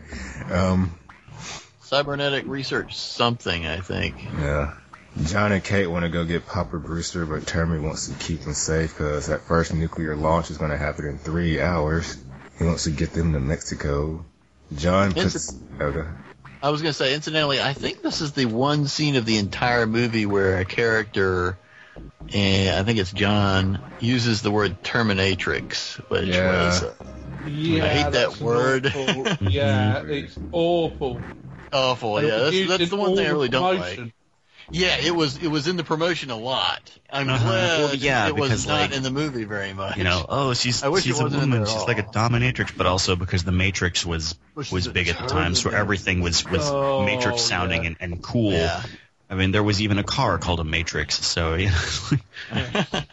yeah, that's probably the thing I like the least about this movie is that they use that word at all, but at least they only use it the one time. I will say one thing I do like about this movie is the hard time clock that they put on everything. Yeah, that's hard.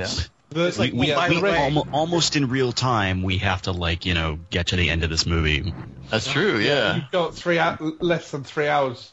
That's really harsh of the Terminator. It's like, oh hey, it's Judgment Day's today, by the way. What? You couldn't have come yesterday at least? Not only is it today, it's you won't have time to watch Lord of the Rings. The extended edition, definitely. But yeah, I guess because maybe the TX could have stopped him if he came too early. That could be. That's true. His primary objective isn't to stop anything. He's just trying to get them to safety so they won't be destroyed in the blast, I guess. Yeah, just trying to keep them alive. Yeah, well, I think that was always a question people had. How did John Connor survive Judgment Day? And also, why did the TX go back with only 1 day to spare when she had like 20 lieutenants to kill? She's going to get them all in 1 day? What if since somebody wasn't home? She's very efficient. Well, as we've seen throughout the course of these movies, Skynet's actually really bad at its one. Like, you had one job, Skynet.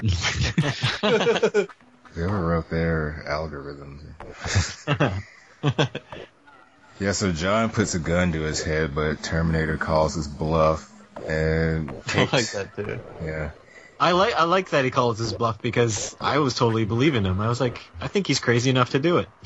But John Connor is a pussy at this point. And I like the way he says he's not programmed to follow his orders either. I like that. And then the later reveal, yeah.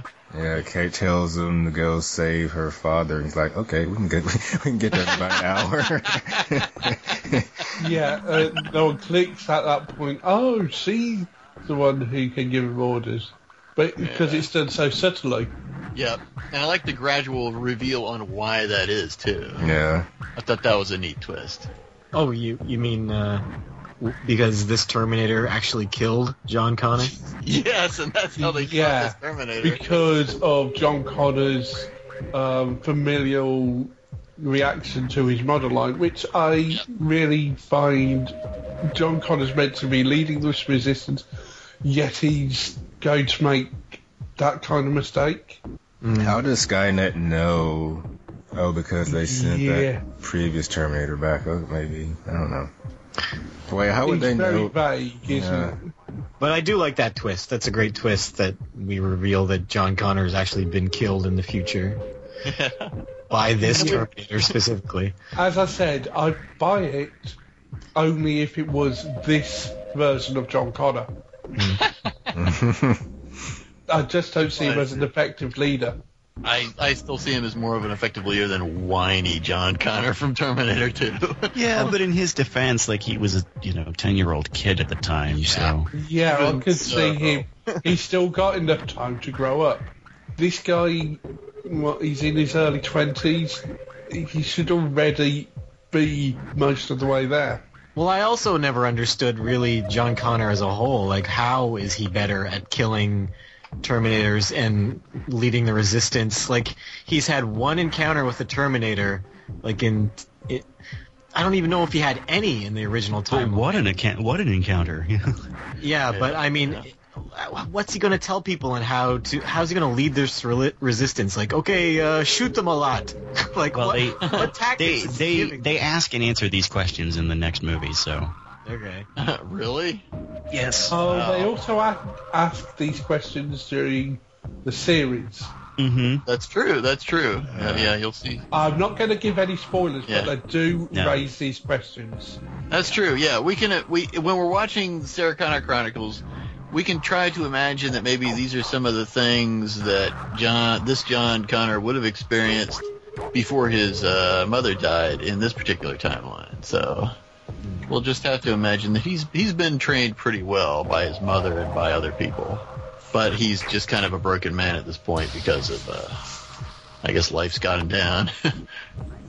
So we find out that Skynet's already taking control of global communication. This is where Terminator's, doesn't really care if he's successful. Well, he doesn't really care about them. He just doesn't want to. I can't speak. He doesn't want to become useless, so that's why he wants his mission to be successful, I guess. Yeah, he's not lame Uncle Bob who loves John Connor. Yeah. Damn right. Oh, and we also get a bit of information that he killed John Connor in 32. Yeah. So the end of the war's been pushed back a few years as well. Rather than ending in 2029, it's now ending in 2032. Yeah, that makes sense. If it even ended. That's true. We don't know what the state of the war is. Yeah. Exactly. Because I really do believe the machines would win in this version. Could be. That would explain some things in Sarah Connor Chronicles, but we'll cross that bridge when we come to it. Yeah, my theories really do extend all the way through Sarah Connor Chronicles. So Kate had this Terminator reprogrammed. This is where she was doing those Claire Danes facial expressions that I'm familiar with from Homeland. She finds out that she married John, and also that Termy was sent back because John was dead and he killed John, this Terminator. Yeah, well, John here says, no, don't tell me, I don't think I want to know. And then she says, how did he die? Really eagerly, and just, you put me through all of this today. Yeah. Time for some revenge. Yeah, I thought that was great too. Next, we see Papa Brewster talking about the issues they're having because of that virus, and one of them is a chubbier Chris Hardwick. I was waiting for somebody to mention this. Oh, yep. yeah. From Talking Dead, really? Or as Chris Hardwick likes to say, my drunk brother Peter. Yeah, he was heavy into alcohol back in those days. Completely forgot that was Chris Hardwick. So one of the machines they're working on looks kind of familiar. It's flying around there. See the words "terminated" pop up on the screen. It's a little mini HK. Yeah. Yep. But it's all CG. Yeah, we get a close-up of this HK later on. And they're giving it buck teeth. What? Noticed. The lights, the position they put the lights in, it looks like buck teeth. I didn't notice. Yeah, I didn't notice that. John is telling Kate that the future they heard about isn't going to happen. They're going to stop it. They can go their separate ways. And they talk about the basement again because it was her first kiss. And Termy likes their levity. I love this quote. Should I go ahead and say it, or are we saving it, please? Save it. Yeah. Save it. Okay. So Papa Brewster doesn't want to use Skynet because Skynet would be in complete control, but he doesn't really have a choice. He's promised a promotion or something. Yeah, I don't think he cares. He's just kind of worried about what would happen, what could happen. Yeah. You see TX looking at machines and she activates them. She's looking at them. Yeah, I think this whole thing follows upon your theory earlier that part of the reason she's actually here on this base is to ensure Skynet comes to fruition. Yep. She's basically reprogramming all the hardware, whilst Skynet, actually does what it does on the software front. Mm-hmm. Papa Brewster activates Skynet. It didn't take long for the shit to hit the fan. Everything starts going crazy right away. So then we see TX disguised as Kate come in and Termy shoots her, and then Lady Termy shoots Papa Brewster. Right, and they completely skip over how our heroes get onto this top secret base. Yeah. Maybe.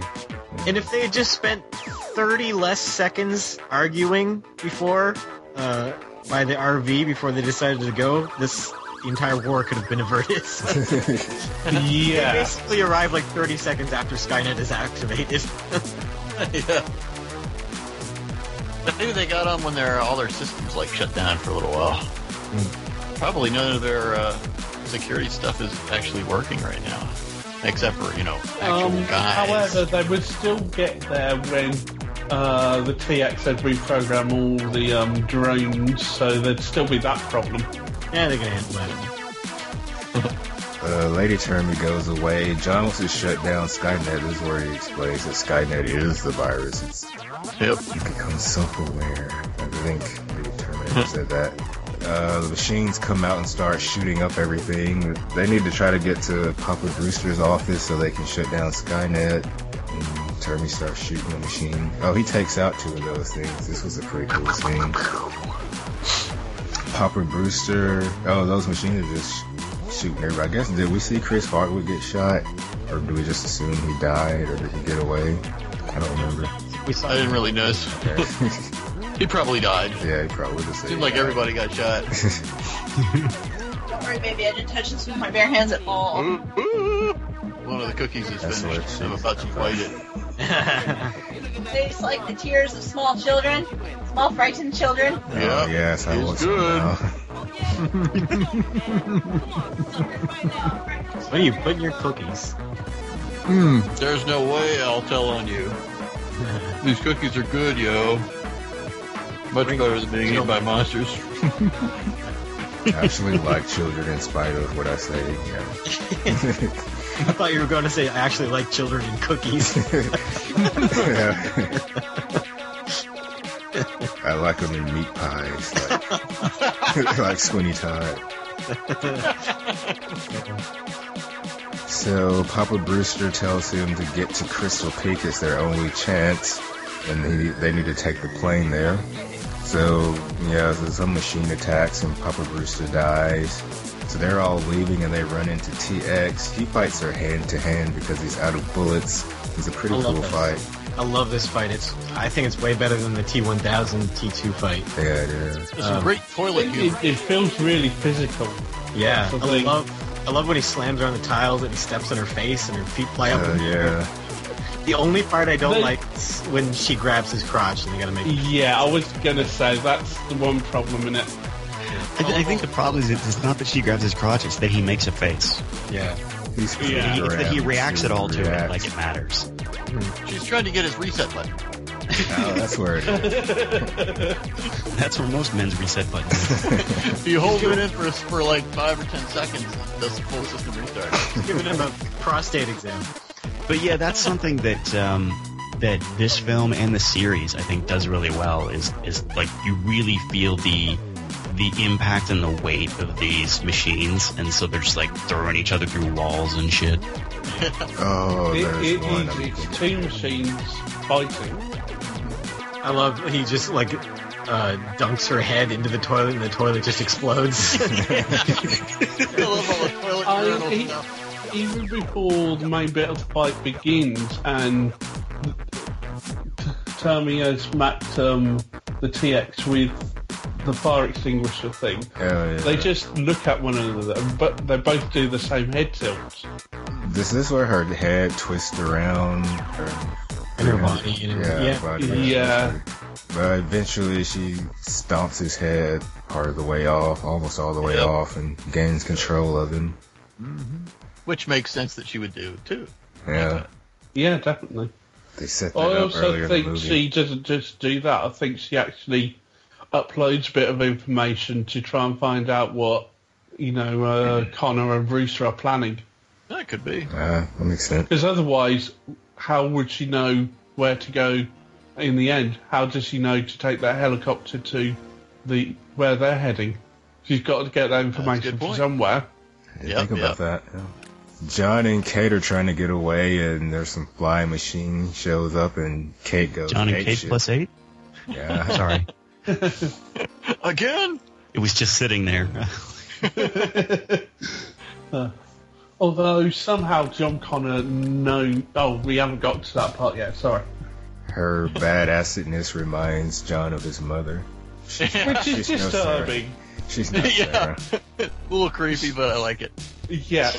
Your future wife reminds you of your mother. Well, don't we all marry our mothers on some level? Isn't that what they always say? If What's you're a boy, you marry your mom. If you're a girl, you marry your dad or something. Yeah. that? I don't think that's true, though. And this is a scene where you get the hunter-killer with buck teeth. Maybe it's a British hunter-killer. Oh, wow. Yes, my teeth aren't great, but not all British people have bad teeth. So the TX is coming after them, and John powers up the particle accelerator. Yeah, how does he know how to do that? He's a genius. So there's probably just some, I don't know. I'm not going to try to... When did the Connors pay a visit to Switzerland and CERN? Yeah, she's chasing after them, shooting fire, but eventually she gets stuck, and they run away.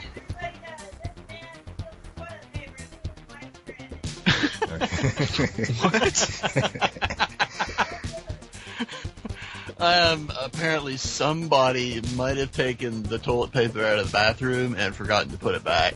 And Oh, no. somebody needed it. It was the dog. You don't need it, babe. You've got a B-day. Okay. So Termy gets his head put back on, and Lady Termy It's a gets hairdryer. unstuck. And Kate and John make it to the plane. Apparently she trained on the plane, which is very convenient. I love the way she says that right as they get to the plane. I can fly this. I trained on it. So what was their plan before? Yeah. Maybe she just didn't say anything, but that was a plan anyway. That was probably obviously. I'm guessing it was like a a studio note or a something from a screen test or something. Oh yeah. We've got to tell people that she knows how to fly the plane. Would she Yeah, just fly that plane? Right, and that's the only inconsistent plot point your audience brings up. Yep, that's right. That's the only one. So It's a woman doing it, so of course yeah. people are going to question it. Yeah, I went there. Termy shows up and he's telling them to get away from him, and the plane won't start. She has the worst luck getting vehicles to start.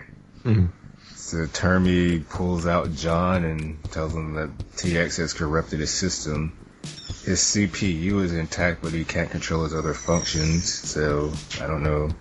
There's too much. Doesn't make sense. There's so much throwing. Terminators throwing people when there should be more neck snapping. They just like throw people across the room when they should just grab them and go. That's kind of a thing that's happened in most of these movies, but it's really bad here and in the next one. Yeah, whenever Maybe- a Terminator gets up close to somebody, they're like, I'm gonna throw you over there. Yeah, because otherwise the movie would be over. Well, earlier in I've the got movie, a intimate knowledge of human anatomy, and yet I can't use it. Well, earlier in the movie, I know the the TX throws Claire Danes because she's not her primary target at that time. She knows John Connor's right over yonder. So that doesn't. But being really that it's a Terminator, you think it wouldn't matter. Like she would I'll just kill this thing because it's here. It's in my way. You know, like. Then It's on somebody's my neck hit gets list as snapped well. earlier, though. You know? Just get him later. I mean, look at like the Terminator in the first film. Like, Bill Paxton just gets in front of him and he just runs his arm right through him. So. Yeah, but it all has to do with how, I guess, in what way it's being obstructed from its primary mission. And when her mission parameters changed to she's located John Connor, everything else became less important than that. So until she kills John Connor, it seemed to me like it made sense that she would just toss Claire Danes off and immediately go after John Connor and try to kill him and worry about killing Claire Danes later. I don't know. I would think given what we've seen how we've seen these Terminators behave in the past, Or even in this film. Sure. It's just she's got a list of targets. She's gone down the list, and then all of a sudden, I've got a higher target, but she's still on the list. Yes, you're still on the list, but I'll spare you anyway. I didn't really spare her. Threw her pretty hard. Carrie Matheson, that's her name on Homeland. It was bugging me. I couldn't remember it. I think we're trying to talk around this scene where somehow or another Termy shuts himself down. Yeah. Yeah, John reminds him what his mission is, and he starts smashing that car and shuts himself down. I like the way he says, "You are about to fail." I gotta say, I do really like Arnold's performance in this scene. Yeah, me too. I just a lot of people, don't give the guy enough credit, and I think, when given the right direction and given the right material, Arnold's a pretty good actor. But people just sort of dismiss him because he has a funny accent, I feel like his work in this movie was better than his work in the previous two, at least as an actor. I agree. Yeah. The concept of this scene here doesn't quite work, but his portrayal of it sells it in some ways. Yeah. Yeah. All you got to do is mash up a car a whole bunch, and then you can shut yourself down. We have a new... Sorry. I figured... Yeah, this is Matt's feedback. I figured that was coming soon. So, Oh, wait, where am I? Okay, they get on the... Okay, so they get on the plane and head to Crystal Peak. Yep. And they say if they can't stop Skynet, they're going to use their C4 to take out the computers. Yep. And Termy wakes up, and then Kate and John arrive at Crystal Peak, soon followed by TX, soon followed by Termy, who both crash helicopters. So it's just the whole film has been, how can we one up the last films? How can we one up the last films? And in this final scene, how can we one up ourselves? Okay, right. There's such vehicular destruction in this film. It's crazy. It's basically Connors will land in a plane, then the TX will crash in a bigger helicopter, and then Termy will crash in an even bigger helicopter. Yep. It's just... That was great. Yeah. After this, Termy holds up the blast door while John and Kate get inside, and then he holds up Lady Termy, who's trying to get past them. And another reference to the very first film where, Sarah Connor's trying to crawl away from the first Terminator. Mm-hmm. And she's malfunctioning, isn't she, at this point? Oh, yeah. Yeah. Well, I thought she started turning she's liquid. growling like a dinosaur from Jurassic Park for some reason. Screeching, and she doesn't have lips anymore. She doesn't have liquid metal lips anymore. Basically just we're down to endoskeleton. So he causes her to explode. I guess he ruptures her thingamajiggy. No, he pulls out his other power cell, which was established earlier in the movie, and he shoves it in her mouth and says, "You're terminated." Okay. Yeah. I think I stopped paying attention to this one. This whole thing bothers me because she basically reacts to the whole thing as if she's like an animal or a person, and she's neither. Yeah, very animalistic. And just like making faces and screaming, and it's like, you're a robot. What's happening? Yeah. It's really weird. Plus the fact now half the mountains collapse down on the entrance to this bunker. Yeah. How do they lead a resistance stuck in a bunker? There's a back door. There's a screen door. There's always a back door, I suppose. There's a creaky screen door. Probably is. It's beads. It's a curtain of beads. Yeah. Oh man, I think maybe I mentioned it on this show, but there's a restaurant here called the Screen Door. And I want to go so bad. We were supposed to go. It's a southern food restaurant. Oh, it would have to be with a name like that. Like a big slab of fried chicken. Somebody was posting pictures of fried chicken earlier that made me so hungry. Anyway, I digress. It's the food that I don't eat anymore because I'm trying to be healthy. Anyway. Just go low carb, then you can have lots of fried chicken. Yeah. With no stuff on the outside, though. You got to take that stuff off there. Oh, that's good though. The skin. or just work out for like most of the week, and then pick like Sunday, and that'll be your cheat day, and then just eat whatever the hell you want.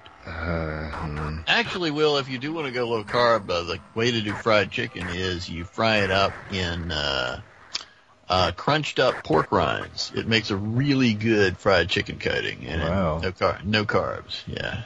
I have to try that. It's super good. so John and Kate have some fried chicken together. Now they get to where they're going and realize that it's not what they thought it was. It's really a fallout shelter. With old computers. Yeah. I like their old 80s computers in there. More like 70s. Yeah. And there's a pedestal all set up with cameras so that John Connor can make speeches and lead the resistance. I don't think they'd probably be in working order, but those are probably that set up there for the president. Yes. Of course, but that's kind of the impression you're left with. Yeah. I don't know. I never really thought about that, honestly. No, I doubt he'd know how to broadcast to television. Maybe the radio worked, but he's off the grid. He doesn't know how to use it. I haven't used Kate will do all that stuff. It was more that ADR that's they're like, yeah. I know how to do this. So they were led there to survive Judgment Day. There was never any stopping it. Yeah. As Kate says, that maybe they should just let it go. Now here's one. Thinking of the Disney song, hearing that. Yeah. Now here's a nitpick that I have with this scene. I want to say that it's John that says, it's either John or Claire that says that it was the Terminator that led them to Crystal Peak because it was Judgment Day. But that's not true. It was her father that told them to go to Crystal Peak. Yeah, I was trying to rationalize that by saying, but the Terminator did agree and say he was taking them there. He didn't know what the place was. I think the Terminator probably did know what it was, but it wasn't his idea. He heard Crystal Peak and thought, yes, that will work. That'll fulfill my mission. Yep. And I like that Papa Brewster, if you look at the scene, he never actually says that, you can take these codes and shut down Skynet there. He just says it's your only chance. Take these codes. Yeah. And the codes open the door, and then they're in, and then they survive. I like that. I like this. I actually kind of liked Nick Stahl in the scene. So Yeah. I don't know. Yeah, he played it well, I think. Yeah. They start hearing some messages from other people, and John answers. He knows there's something going on, and he says he's in charge there. Yeah, I guess I am. I remember when I first saw this movie, I really hated this next part because I wasn't expecting it. But That's I why really see in the next one. I really loved this next part because I wasn't expecting it. In spite of the narration at the beginning of the movie, I did not expect that Judgment Day was actually going to happen. Yeah, and I hated that it actually did happen, but now I'm fine with it. But he explains. He explains that Skynet spread all over the place. It was software. There was no core. However, there had to be a core, otherwise it wouldn't survive the EM fallout from all those nuclear explosions. Well, there's probably lots of places you can hide. Aren't they going to have to stay in there for like 50 years, though, if there's fallout, nuclear fallout? Or hundreds? I don't know. of years? I don't know. I thought... Yeah, that's always been a problem, though, with the whole thing, because they've always said there was this nuclear war, 3 million people died instantly, and yet the war was able to be fought almost straight away. Well, I don't know about straight away, but... Maybe a little late. See, perhaps Skynet figured out a way to clean up all the radiation straight away, because it knew that's true. as soon as the radiation was cleared, it could actually... We're talking about a future that involves time-traveling robots, so... Yeah. How long was this war anyway? I guess till 40. It's meant to be around 30 years or so, roughly, because this time it goes from 2003 to 2032. 2 is when Connor gets killed, yeah. Originally, it's meant to go from 2007 to 2029. I hope there are a lot of board games down in that bunker. Yeah, maybe One of Skynet those computers work, yeah. Well, probably lots of VHS videotapes and stuff. Play solitaire for 30 years. Minesweeper. Like the greatest collection of classic porn, but it's all in Betamax, so they can watch it. Yeah, maybe. I guess radioactivity might be detrimental to the machines too. So yeah, maybe Skynet found a way of cleaning things up. Yeah. Judgment Day happened exactly like Termy said it would. There was never going to be any. They were never going to stop the fighting, and he says the battle has just begun. We see a Terminator head, and I kind of like. I mean, okay, they can't stop Judgment Day, but I kind of like that. It means really neither side can cheat. It means ultimately you gotta beat them in a straight up fight, and eventually, humanity's gonna do that, right? That irks me though, because it's like it's saying like, oh well, it's like there's no like this is a thing that's gonna happen no matter what. It's like, well then why are we even fighting if we're also going to win? I wouldn't mind that as much if they had actually fought a bit in this film. They just gave in. Yeah. They tried. Properly to actually try and stop it in this film, I would have had a better reaction to it. It's just like, why are we even like fighting and sending? Why are we sending machines back in time if everything's already predetermined? Well, it's not predetermined. Well, this is the thing. Previous versions have really been that things can change, and we do get different versions. Yeah. Judgment Day has been postponed. It didn't happen the way it was originally happening. So, for one thing, the Skynet they're fighting now in this war is a completely different Skynet to the one they originally fought. Yeah, I guess. So I guess things are still up in the air. That like we could win, they could win. I just don't. There's something about like at the center of it that feels like an insult to the franchise itself that just makes me uncomfortable. I totally don't feel that way.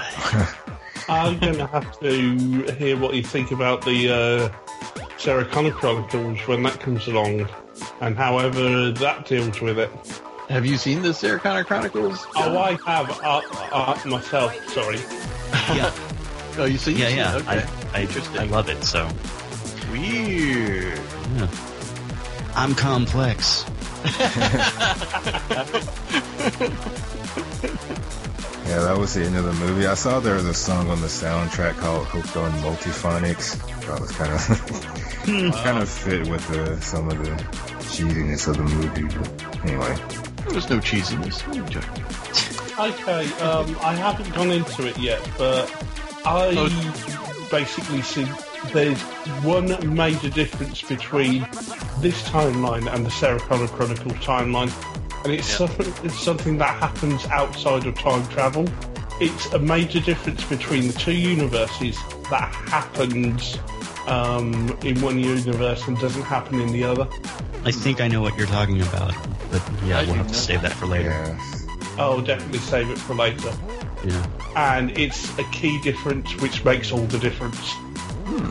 So, I think it was Robin sent me this link, 15 things you probably didn't know about Terminator 3. Oh, If I had been prepared, I would have read this ahead of time, but I didn't. I haven't read it yet.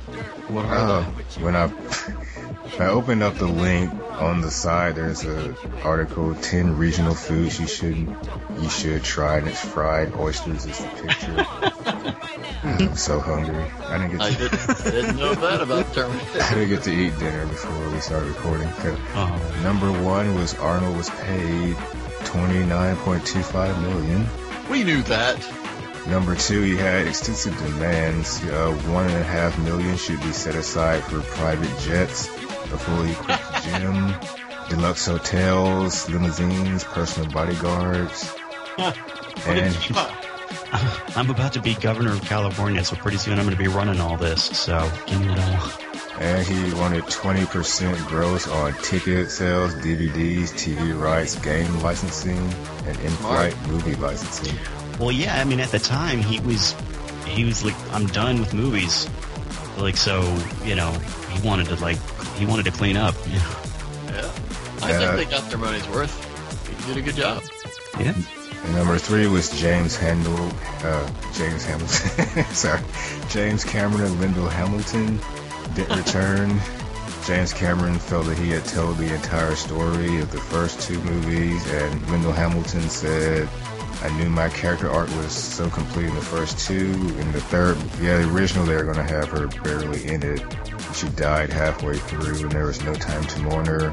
It was kind of disposable, so I said, no thank you. Yeah. Actually, probably it was that because there were exes at this point, each one was afraid the other might be on the movie, and they didn't want to, be near each other, so they probably avoided it for that reason. Number 4 was they used a lot of practical effects. There were CG shots of the Terminator in the film. All of the T1 robots were fully functional robots. Cool. Yeah, you can tell that. There were a lot of costume changes. Number 5. It's a movie. Is that even like a thing that's called movies. Costume changes. There were 5 separate prototypes made for the TX before her final red leather costume was okayed. Number 6 is the script was kept under wraps. Nick Stahl wasn't given the final script until he auditioned. He wasn't given this final script before he auditioned. Not surprising. That's also something they do a lot of. Yeah. Number 7 was they auditioned 10,000 actresses before finding Kristanna Loken. Wow. 8 is not auditioned, they looked at. Well, at the time, I thought Kristanna Loken. I remember her being a big thing around that time, anyway. Well, that was the movie that put her on the map because it's like I believe she was a model. For this. She did a good job too. Because she rarely had to speak. Most of her audition was her walking down a hallway, stopping, turning to shoot a threatening look at the casting directors. Before I saw this movie, I was worried that I just wouldn't be able to buy the chick Terminator as like a real threat, but I thought she was very effective at being a menace, something to fear. And number 9 was that she put on 15 pounds of muscle to play the Terminatrix. And don't say that. And you would try not to. You would, please don't make me say it. I was trying to. It's right there in trying front to find something else to say. Says Schwarzenegger worked out 3 hours a day for 3 months before shooting the movie to bulk up his physique. 10. Kate Brewster was originally played by Kate Bush, but she was replaced a month into shooting by Claire Danes. Did you say Kate Bush? Yes. The singer? George Bush's daughter. I don't know how that would work. Wow.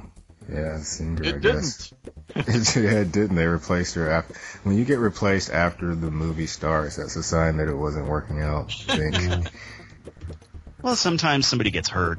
That also happens. feelings. Like No, I mean, like Nicole Kidman in Panic Room. Nicole Kidman in Panic Yeah, Room. she was originally in that movie, and they shot for like 2 weeks or something like that, and then she like Panicked in the room. no, she hurt her ankle or something like that. Oh. In fact, that's why she's in the beginning of Moulin Rouge, and she's on that swing. Oh, is that why her leg looks all disfigured now? What? I noticed the legs. Oh, I was like, huh? Are you dicking with me? Yeah, seriously. Okay, 5 more. 11. Oh, this is what I was wondering about. The scene during the neighborhood, the crane chase scene. Yeah. Several city blocks were created because the production needed a level of destruction that wouldn't be possible on a real street. Wow. I'm really impressed of how much of that bit there was practical. These days I would just assume the whole thing was CGI, but apparently You think back to like it's probably one of those things that's like I'm sure a lot of those buildings that you saw were like, front facing facades. Like there were probably no, sure backs to them, Yeah. I think the only clearly CG shot that I remember seeing in that whole sequence was when the crane truck flipped over at the end. Yeah. That had to be CG. Yeah. I just assumed that was because it was Well, it could have been real. incredible. No, it wasn't. You could tell it wasn't. Okay. No, I'm saying it could have been. Oh. Because like it was real in the Dark Knight when they flipped a trailer truck over. Ooh. Number 12 was that Arnold actually paid for part of that out of his own money because the studio didn't want to foot the entire bill. Yeah, I remember hearing about that he was like, was like, we have to have this scene, like this is too amazing not to do, and the studio was like, no, it's going to cost too much money. It's like, well, screw you, I'll pay for it. He's Sure, invested. He all wants his back. 20% back. I reckon actually wise investment. It's the centerpiece of the first half of the film. Yeah. Mm-hmm. So that Animal Hospital truck was the set where they spent the most time shooting. They spent 4 entire production days there. Wow. Well, they do make the most out of it. Mm-hmm. The Hunter-Killer robots actually made their first appearance. The mini Hunter-Killer robots made their first appearance at Universal Studios ride T2 3D Battle Across Time. But they closed it down in 2012. Oh, I didn't realize it had gone on for that long. That's cool. And number 15 is the shot of the melting TX took an entire year to complete. Wow. Yeah. Wow. Well, they had to rent that particle accelerator. Paperwork on that is a nightmare. Had to get Nick Stahl security clearance so he could get in there and turn it on. Had to get like $1 billion of insurance on that. Well, especially as a wreck-it in the end. The TX saws Yeah, right she saws it. into that thing, yeah. Blew it up. Do we have she any? got her melted skin all over it. Now we Yeah. can't put boson.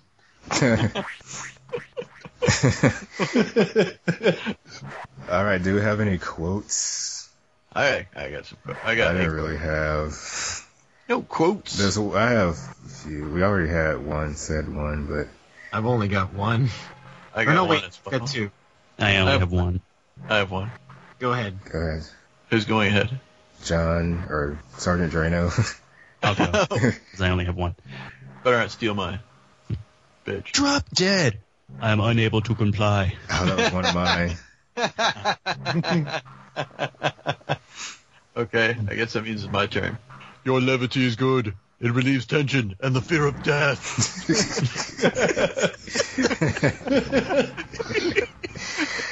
That was hilarious. Yeah. Chuckling away and not after that. I have Kate. Next time, bring a clue, not a paintball gun. I got relax. Let me out here. Relax.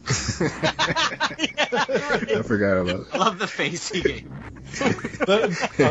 I do remember one actually, and it's another callback to the first one. Why don't you just die, bitch? nowhere near as good as Sarah Connor's, but, you know, it's just the way she says it in this one. Any others? Nope. Who is our badass of the week? I want to go with the TX, but I don't know. I don't think John. But for being a human and, you know, not being familiar with all of this stuff, like, Claire Danes held her own pretty well. She had a couple. There's only a couple of moments where she's really kick-ass, and she needed more. So I'm not sure she can actually get it. All right. My badass of the week was the T-850. He was way better than the Terminator 2 Arnold. He was no nonsense. Didn't give a shit. didn't. Fuck you. You know what? I'm convinced. I'll go with that one too. I can go with that one. Yeah. Yeah. So the T-850. So let's rate this movie. You want to start us out, Drano? I'll give it. I mean, it wasn't perfect, but I'll give it a 9. It's my favorite of the 3. It really is. Still. It really is. I love the first one. No, there aren't. Then what are we doing in a couple of weeks? Well, we're not doing that. Yeah, we're just saving that for later. I liked the original Terminator movie. I like second best. It was my favorite before T3 came out. But it is a little dated by today's standards, and some of the acting was a little over the top. T2 I really liked when I originally saw it, but I feel like it hasn't aged very well, and Furlong always got on my nerves, even back then. I did not like his performance at all. I could never really envision him growing into the leader that John Connor was supposed to be. So while I didn't hate it, it was my least favorite. It seemed the most Hollywoody of the 3. Just intended to have broad appeal, I guess, which, I don't know, it doesn't appeal to me. I felt like Terminator 3, to me, it really felt like a movie made by fans of the series that actually cared about little things. They seem to care about the continuity, even though, you know, continuity was in some ways changed. But I don't know. It felt to me like they cared about what they were making, and that they really liked the series. It didn't feel like to me like they were just making something to make money. I feel like they were Terminator fans making a Terminator movie. And I felt the writing was solid. I thought the acting was the best of the 3 movies, and so I'll give it 9 out of 10. What? 9 out of 10. I don't have a rating system. 9 out of 10 dog neutering pills. Nice. Want to go next, John? All right. Yeah, you know, I like the movie well enough. Like I said before, it's harmless. It's a good time. It's fun. But it does often feel silly and dated and kind of like bad fan fiction. So I'm going to give it 6, which is above average, out of 10 unwritten futures. All right, how about you, Ian? Well, it's got its problems. It really does. But it doesn't make it a bad film. I'm going to take back something I said earlier. It is a Terminator film, but it's not a great one. It's better than something we're going to get. Hey. But I can't watch this without knowing the rest of the franchise and having that in my mind. There's some really cheesy moments and cringeworthy moments that really drag it down. And I don't believe this John Connor can actually lead a resistance. Edward Furlong, John Connor had time to grow up This one should have grown up by now. I can't believe him. And with things like that, and things like the problems with the cheesy lines here and there, it drags it down, but it's still a decent Terminator film. So 6.5 out of 10.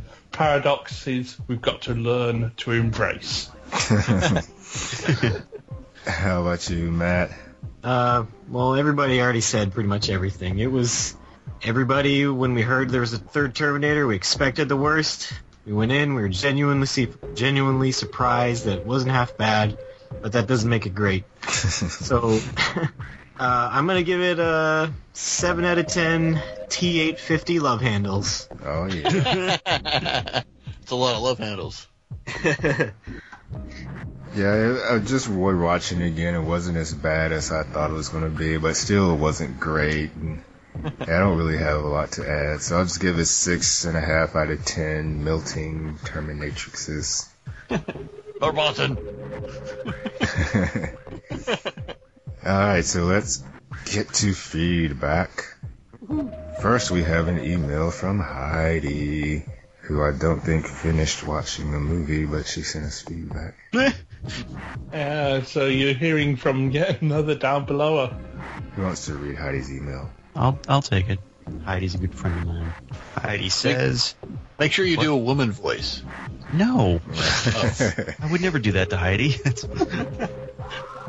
Hey guys, I've only seen this movie once and don't remember liking it as much as the others, but we'll see how I feel this time. That male stripper definitely looked too small for his clothes to fit Arnold. The sunglasses were a nice touch. Aha. John is really slipping, getting shot by his own paintball gun and locked in a cage. Kate is pretty resourceful. This female Terminator likes to taste things like Mulder does on the X-Files. But at least she has a reason. Yep. Okay, is Mulder a Terminator? Sure. I think my first cell phone looked something like Kate's. Network failure, it actually hasn't improved much since then. Oh wow, this movie came out in 2003? I didn't realize it was closer to Terminator Salvation than T2. Okay, Kate's cell phone was not very current because I had mine like that in the late 90s. Good to know. The cops in this movie drive like they're in bumper cars, hitting the trucks and spinning it around like that. They don't seem to be concerned for their own safety. Maybe they're all Terminators. They were. Those were the remote control cars, weren't they? I'm surprised Dr. Silberman is still practicing after all those traumatic experiences. A hearse that's a convertible? That's a new look. Kate adapts to fighting robots fairly quickly, and I really like her. She's strong and doesn't take crap from anyone. She's a lot like Sarah, and it makes sense why John would marry her. Because she's like his mom. I'm sure you'll point out the holes in the story and such, so I won't go into it. Is it time to start the series yet? Almost, Heidi. Thank you, closer. Heidi. Let's see. Our next one is an email from Danielson. Who wants to take Daniel's email? Nothing. All right, go for it. Should I use a woman voice or a man voice? Use your own voice. Use a robot voice. I don't have a voice of my own, man. Hey, what we make podcast. Without mincing words, Terminator 3 is, in my opinion, deeply flawed. I can't read this. Oh, wait. Terminator 3. What? My CPU is fighting my physical body. Oh, without mincing words. Oh, did I turn my camera on? Will Sorry. Johnson wants to show video. Sorry, I didn't mean to do that. What are you wearing, Will? Decline. Okay. Without mincing words, Terminator 3 is, in my opinion, deeply flawed when compared to the first two films. Too dumb, too silly, too boring. The disappointment I have seeing Nick Stahl's whiny, pathetic, incapable portrayal of John Connor is only akin to the level of disappointment I had when I compared what I had imagined Darth Vader would be like as a Jedi Knight in his prime to the Anakin actually seen in the Star Wars prequels. John should have been the human badass in this film, like his mother, Sarah, before him, lending some kind of believability to his status as the future leader of the human resistance, other than because destiny says so. I do like that they made him a drifter living off the grid, though, as I never could believe that a man with a past as marred by crime and terrorism as him could ever become a senator like in the deleted scene. Thomas Dekker in the Sarah Connor Chronicles. Oh, that might be his... Is that spoiler territory? That's actor. I guess that's the guy who plays John Connor and Sarah Connor. Mm-hmm. Okay. Thomas Dekker in Sarah Connor Chronicles could kick Nick Stahl's ass. The TX remotely controlling the pedals and steering wheels of the police cruisers was too stupid for me to even enjoy the car chase. While I appreciate the nuance in pointing out that, realistically, all of industrial society and military technology would be a contributing factor to the development of an AI that could conceivably become Skynet, and that it can't just be reduced to one man, Miles Dyson, or one company, Cyberdyne. The line, "Judgment Day is inevitable," just takes a big steaming shite all over the heroic struggles of the first two films. And there is no fake but what we make. How dare you, sir? How dare you? If a T-800's fuel cell explodes like that, then why didn't it cause a massive explosion when the T-1000 speared it through in T2? Or when Sarah crushed it with a hydraulic press in T1? Because it wasn't quite the same model. Yeah, this is an 850. Yep. How would any emotional attachment Future John has to Arnie's model get a Terminator anywhere near enough to kill him? Somehow I doubt a "Hi John, remember me, it's your Uncle Bob" would get him past the dogs and plasma rifles. Usually a Terminator shoots to kill. They don't hit you in the stomach and let you live to bleed out like that. Oh, talking about the general guy, I guess. Okay. So, if the techs think bringing Skynet online will stop the virus, but really Skynet is the virus, what exactly do they think the virus is or where it came from? It came from her mouth, man. Just because that's actually true. There's many viruses you can get from a woman's mouth. Okay, just because some dweeb gets on the radio and tells the remnants of the military that they are in charge now does not mean that by the time they dig them out of the fallout shelter, they really will follow them. I look forward to the series. Daniel-san. Thank you, Daniel. Thank you. Next email is from Rob, and I'll read it because I like reading Robin's emails. Hey guys, I'm not a huge fan of this movie like I am of the other two, but I really wanted to like it. I think Nick Stahl and Claire Danes do the best they can with the material, but Arnold is just sleepwalking through it. I don't think he has any idea what to do with this version of the Terminator, and his performance comes off pretty confused. It may not have to do with his acting, but more of what a tonally twisted mess this is.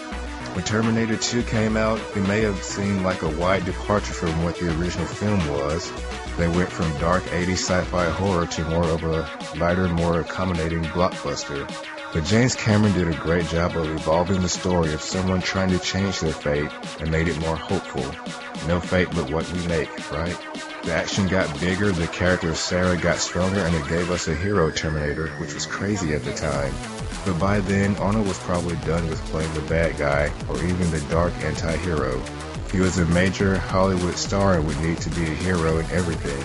So therefore, add the cheesy one-liners to this killing machine, and give him a father-son relationship with John Connor. No matter what your thoughts on what the sequel did to the franchise, you can't argue that Judgment Day is a bigger, more crowd-pleasing movie.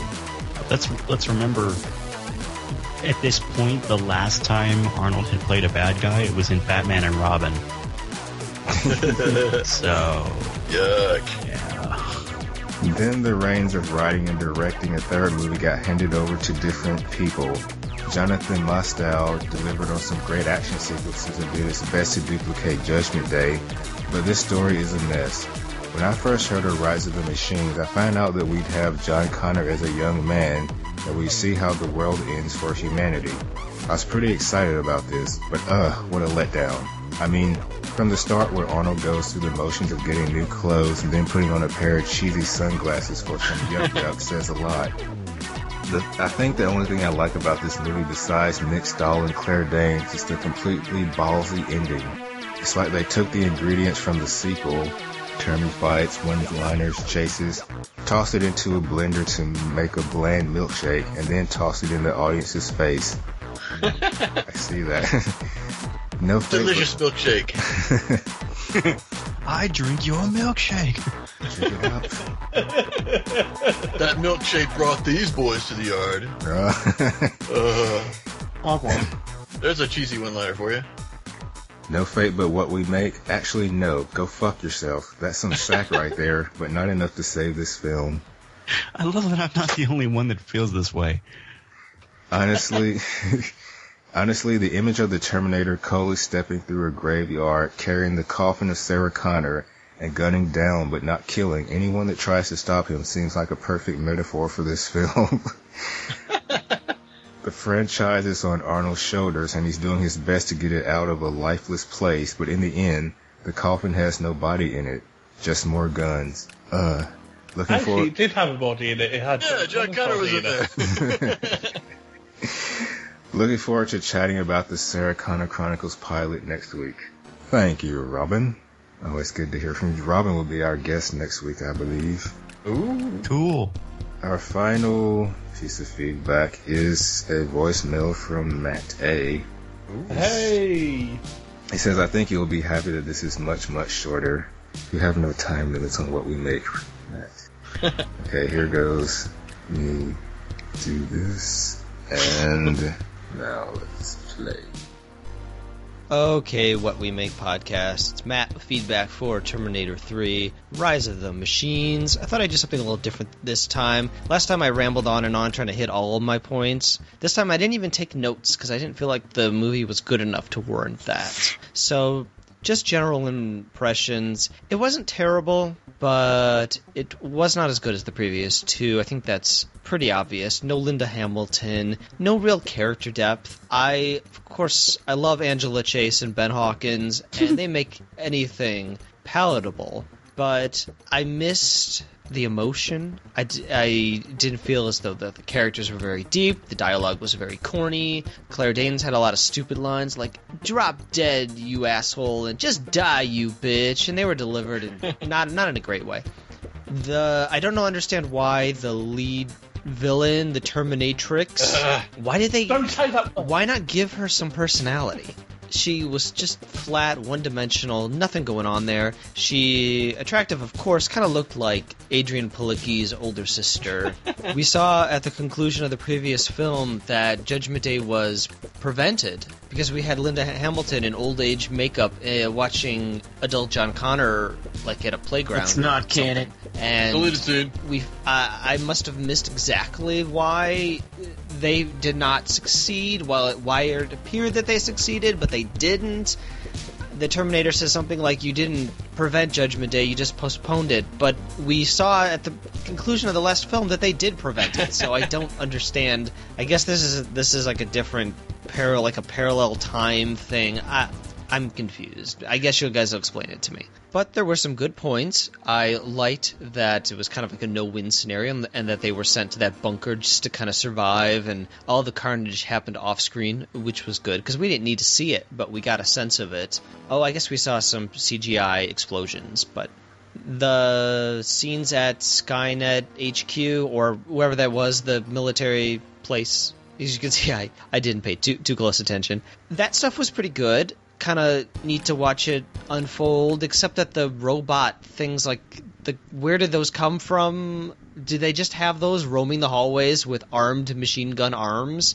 That's like a workplace violation. Somebody call OSHA. I didn't get why they were there to begin with, but okay. So that was pretty gruesome, watching them all get slaughtered. And the beginning was pretty good, too, with John Connor's lieutenants being assassinated when they were just teenagers. Really sucks to be murdered on the grounds of something that you will do in the future. That's pretty shitty.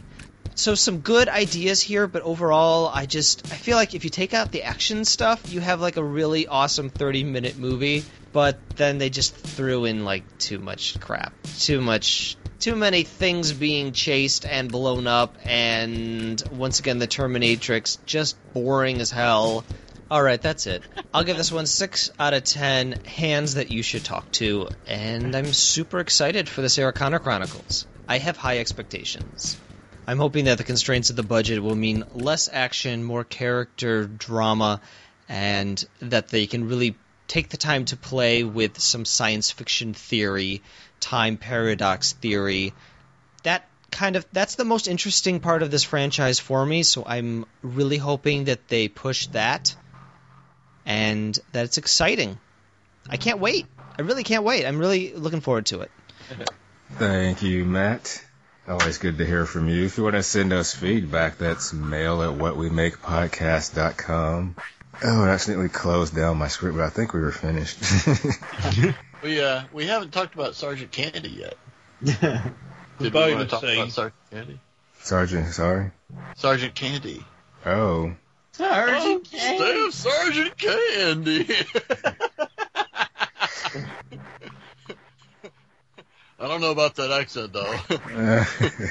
We can fix it. We can fix it.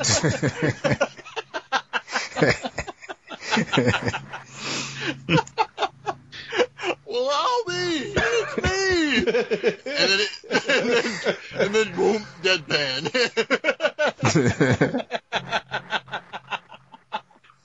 All right. Well, thank everybody for coming to join us. Sergeant Drano, tell us where else we can find you. You can find me on Facebook. I'm a regular participant in a lot of these intro casts. I also have my own podcast called Station 7, The Door. We started off podcasting on Lost during the 6th season of Lost, and currently we are podcasting on The Walking Dead. We've been podcasting on that since that show began. And that's ongoing right now, so we actually will be recording tomorrow night. And so if you're hearing this recording, you will have missed dialing in live to participate in our podcast, because I'm sure it's already happened by now. But yeah, we love to have people call in live. We're on TalkShoe. You can find us by searching for Station 7 The Door on there too, and either Skype in or call in with your phone. We take all comers. Awesome. John, remind us where we can find you. There's Sofa Dogs, which is my flagship podcast. Been running for almost 9 years now. It'll be 9 years next month. There's also Idjitcast, which is a supernatural intro cast. And there's Castlecast, which I do with Heidi, and that, of course, is about Castle.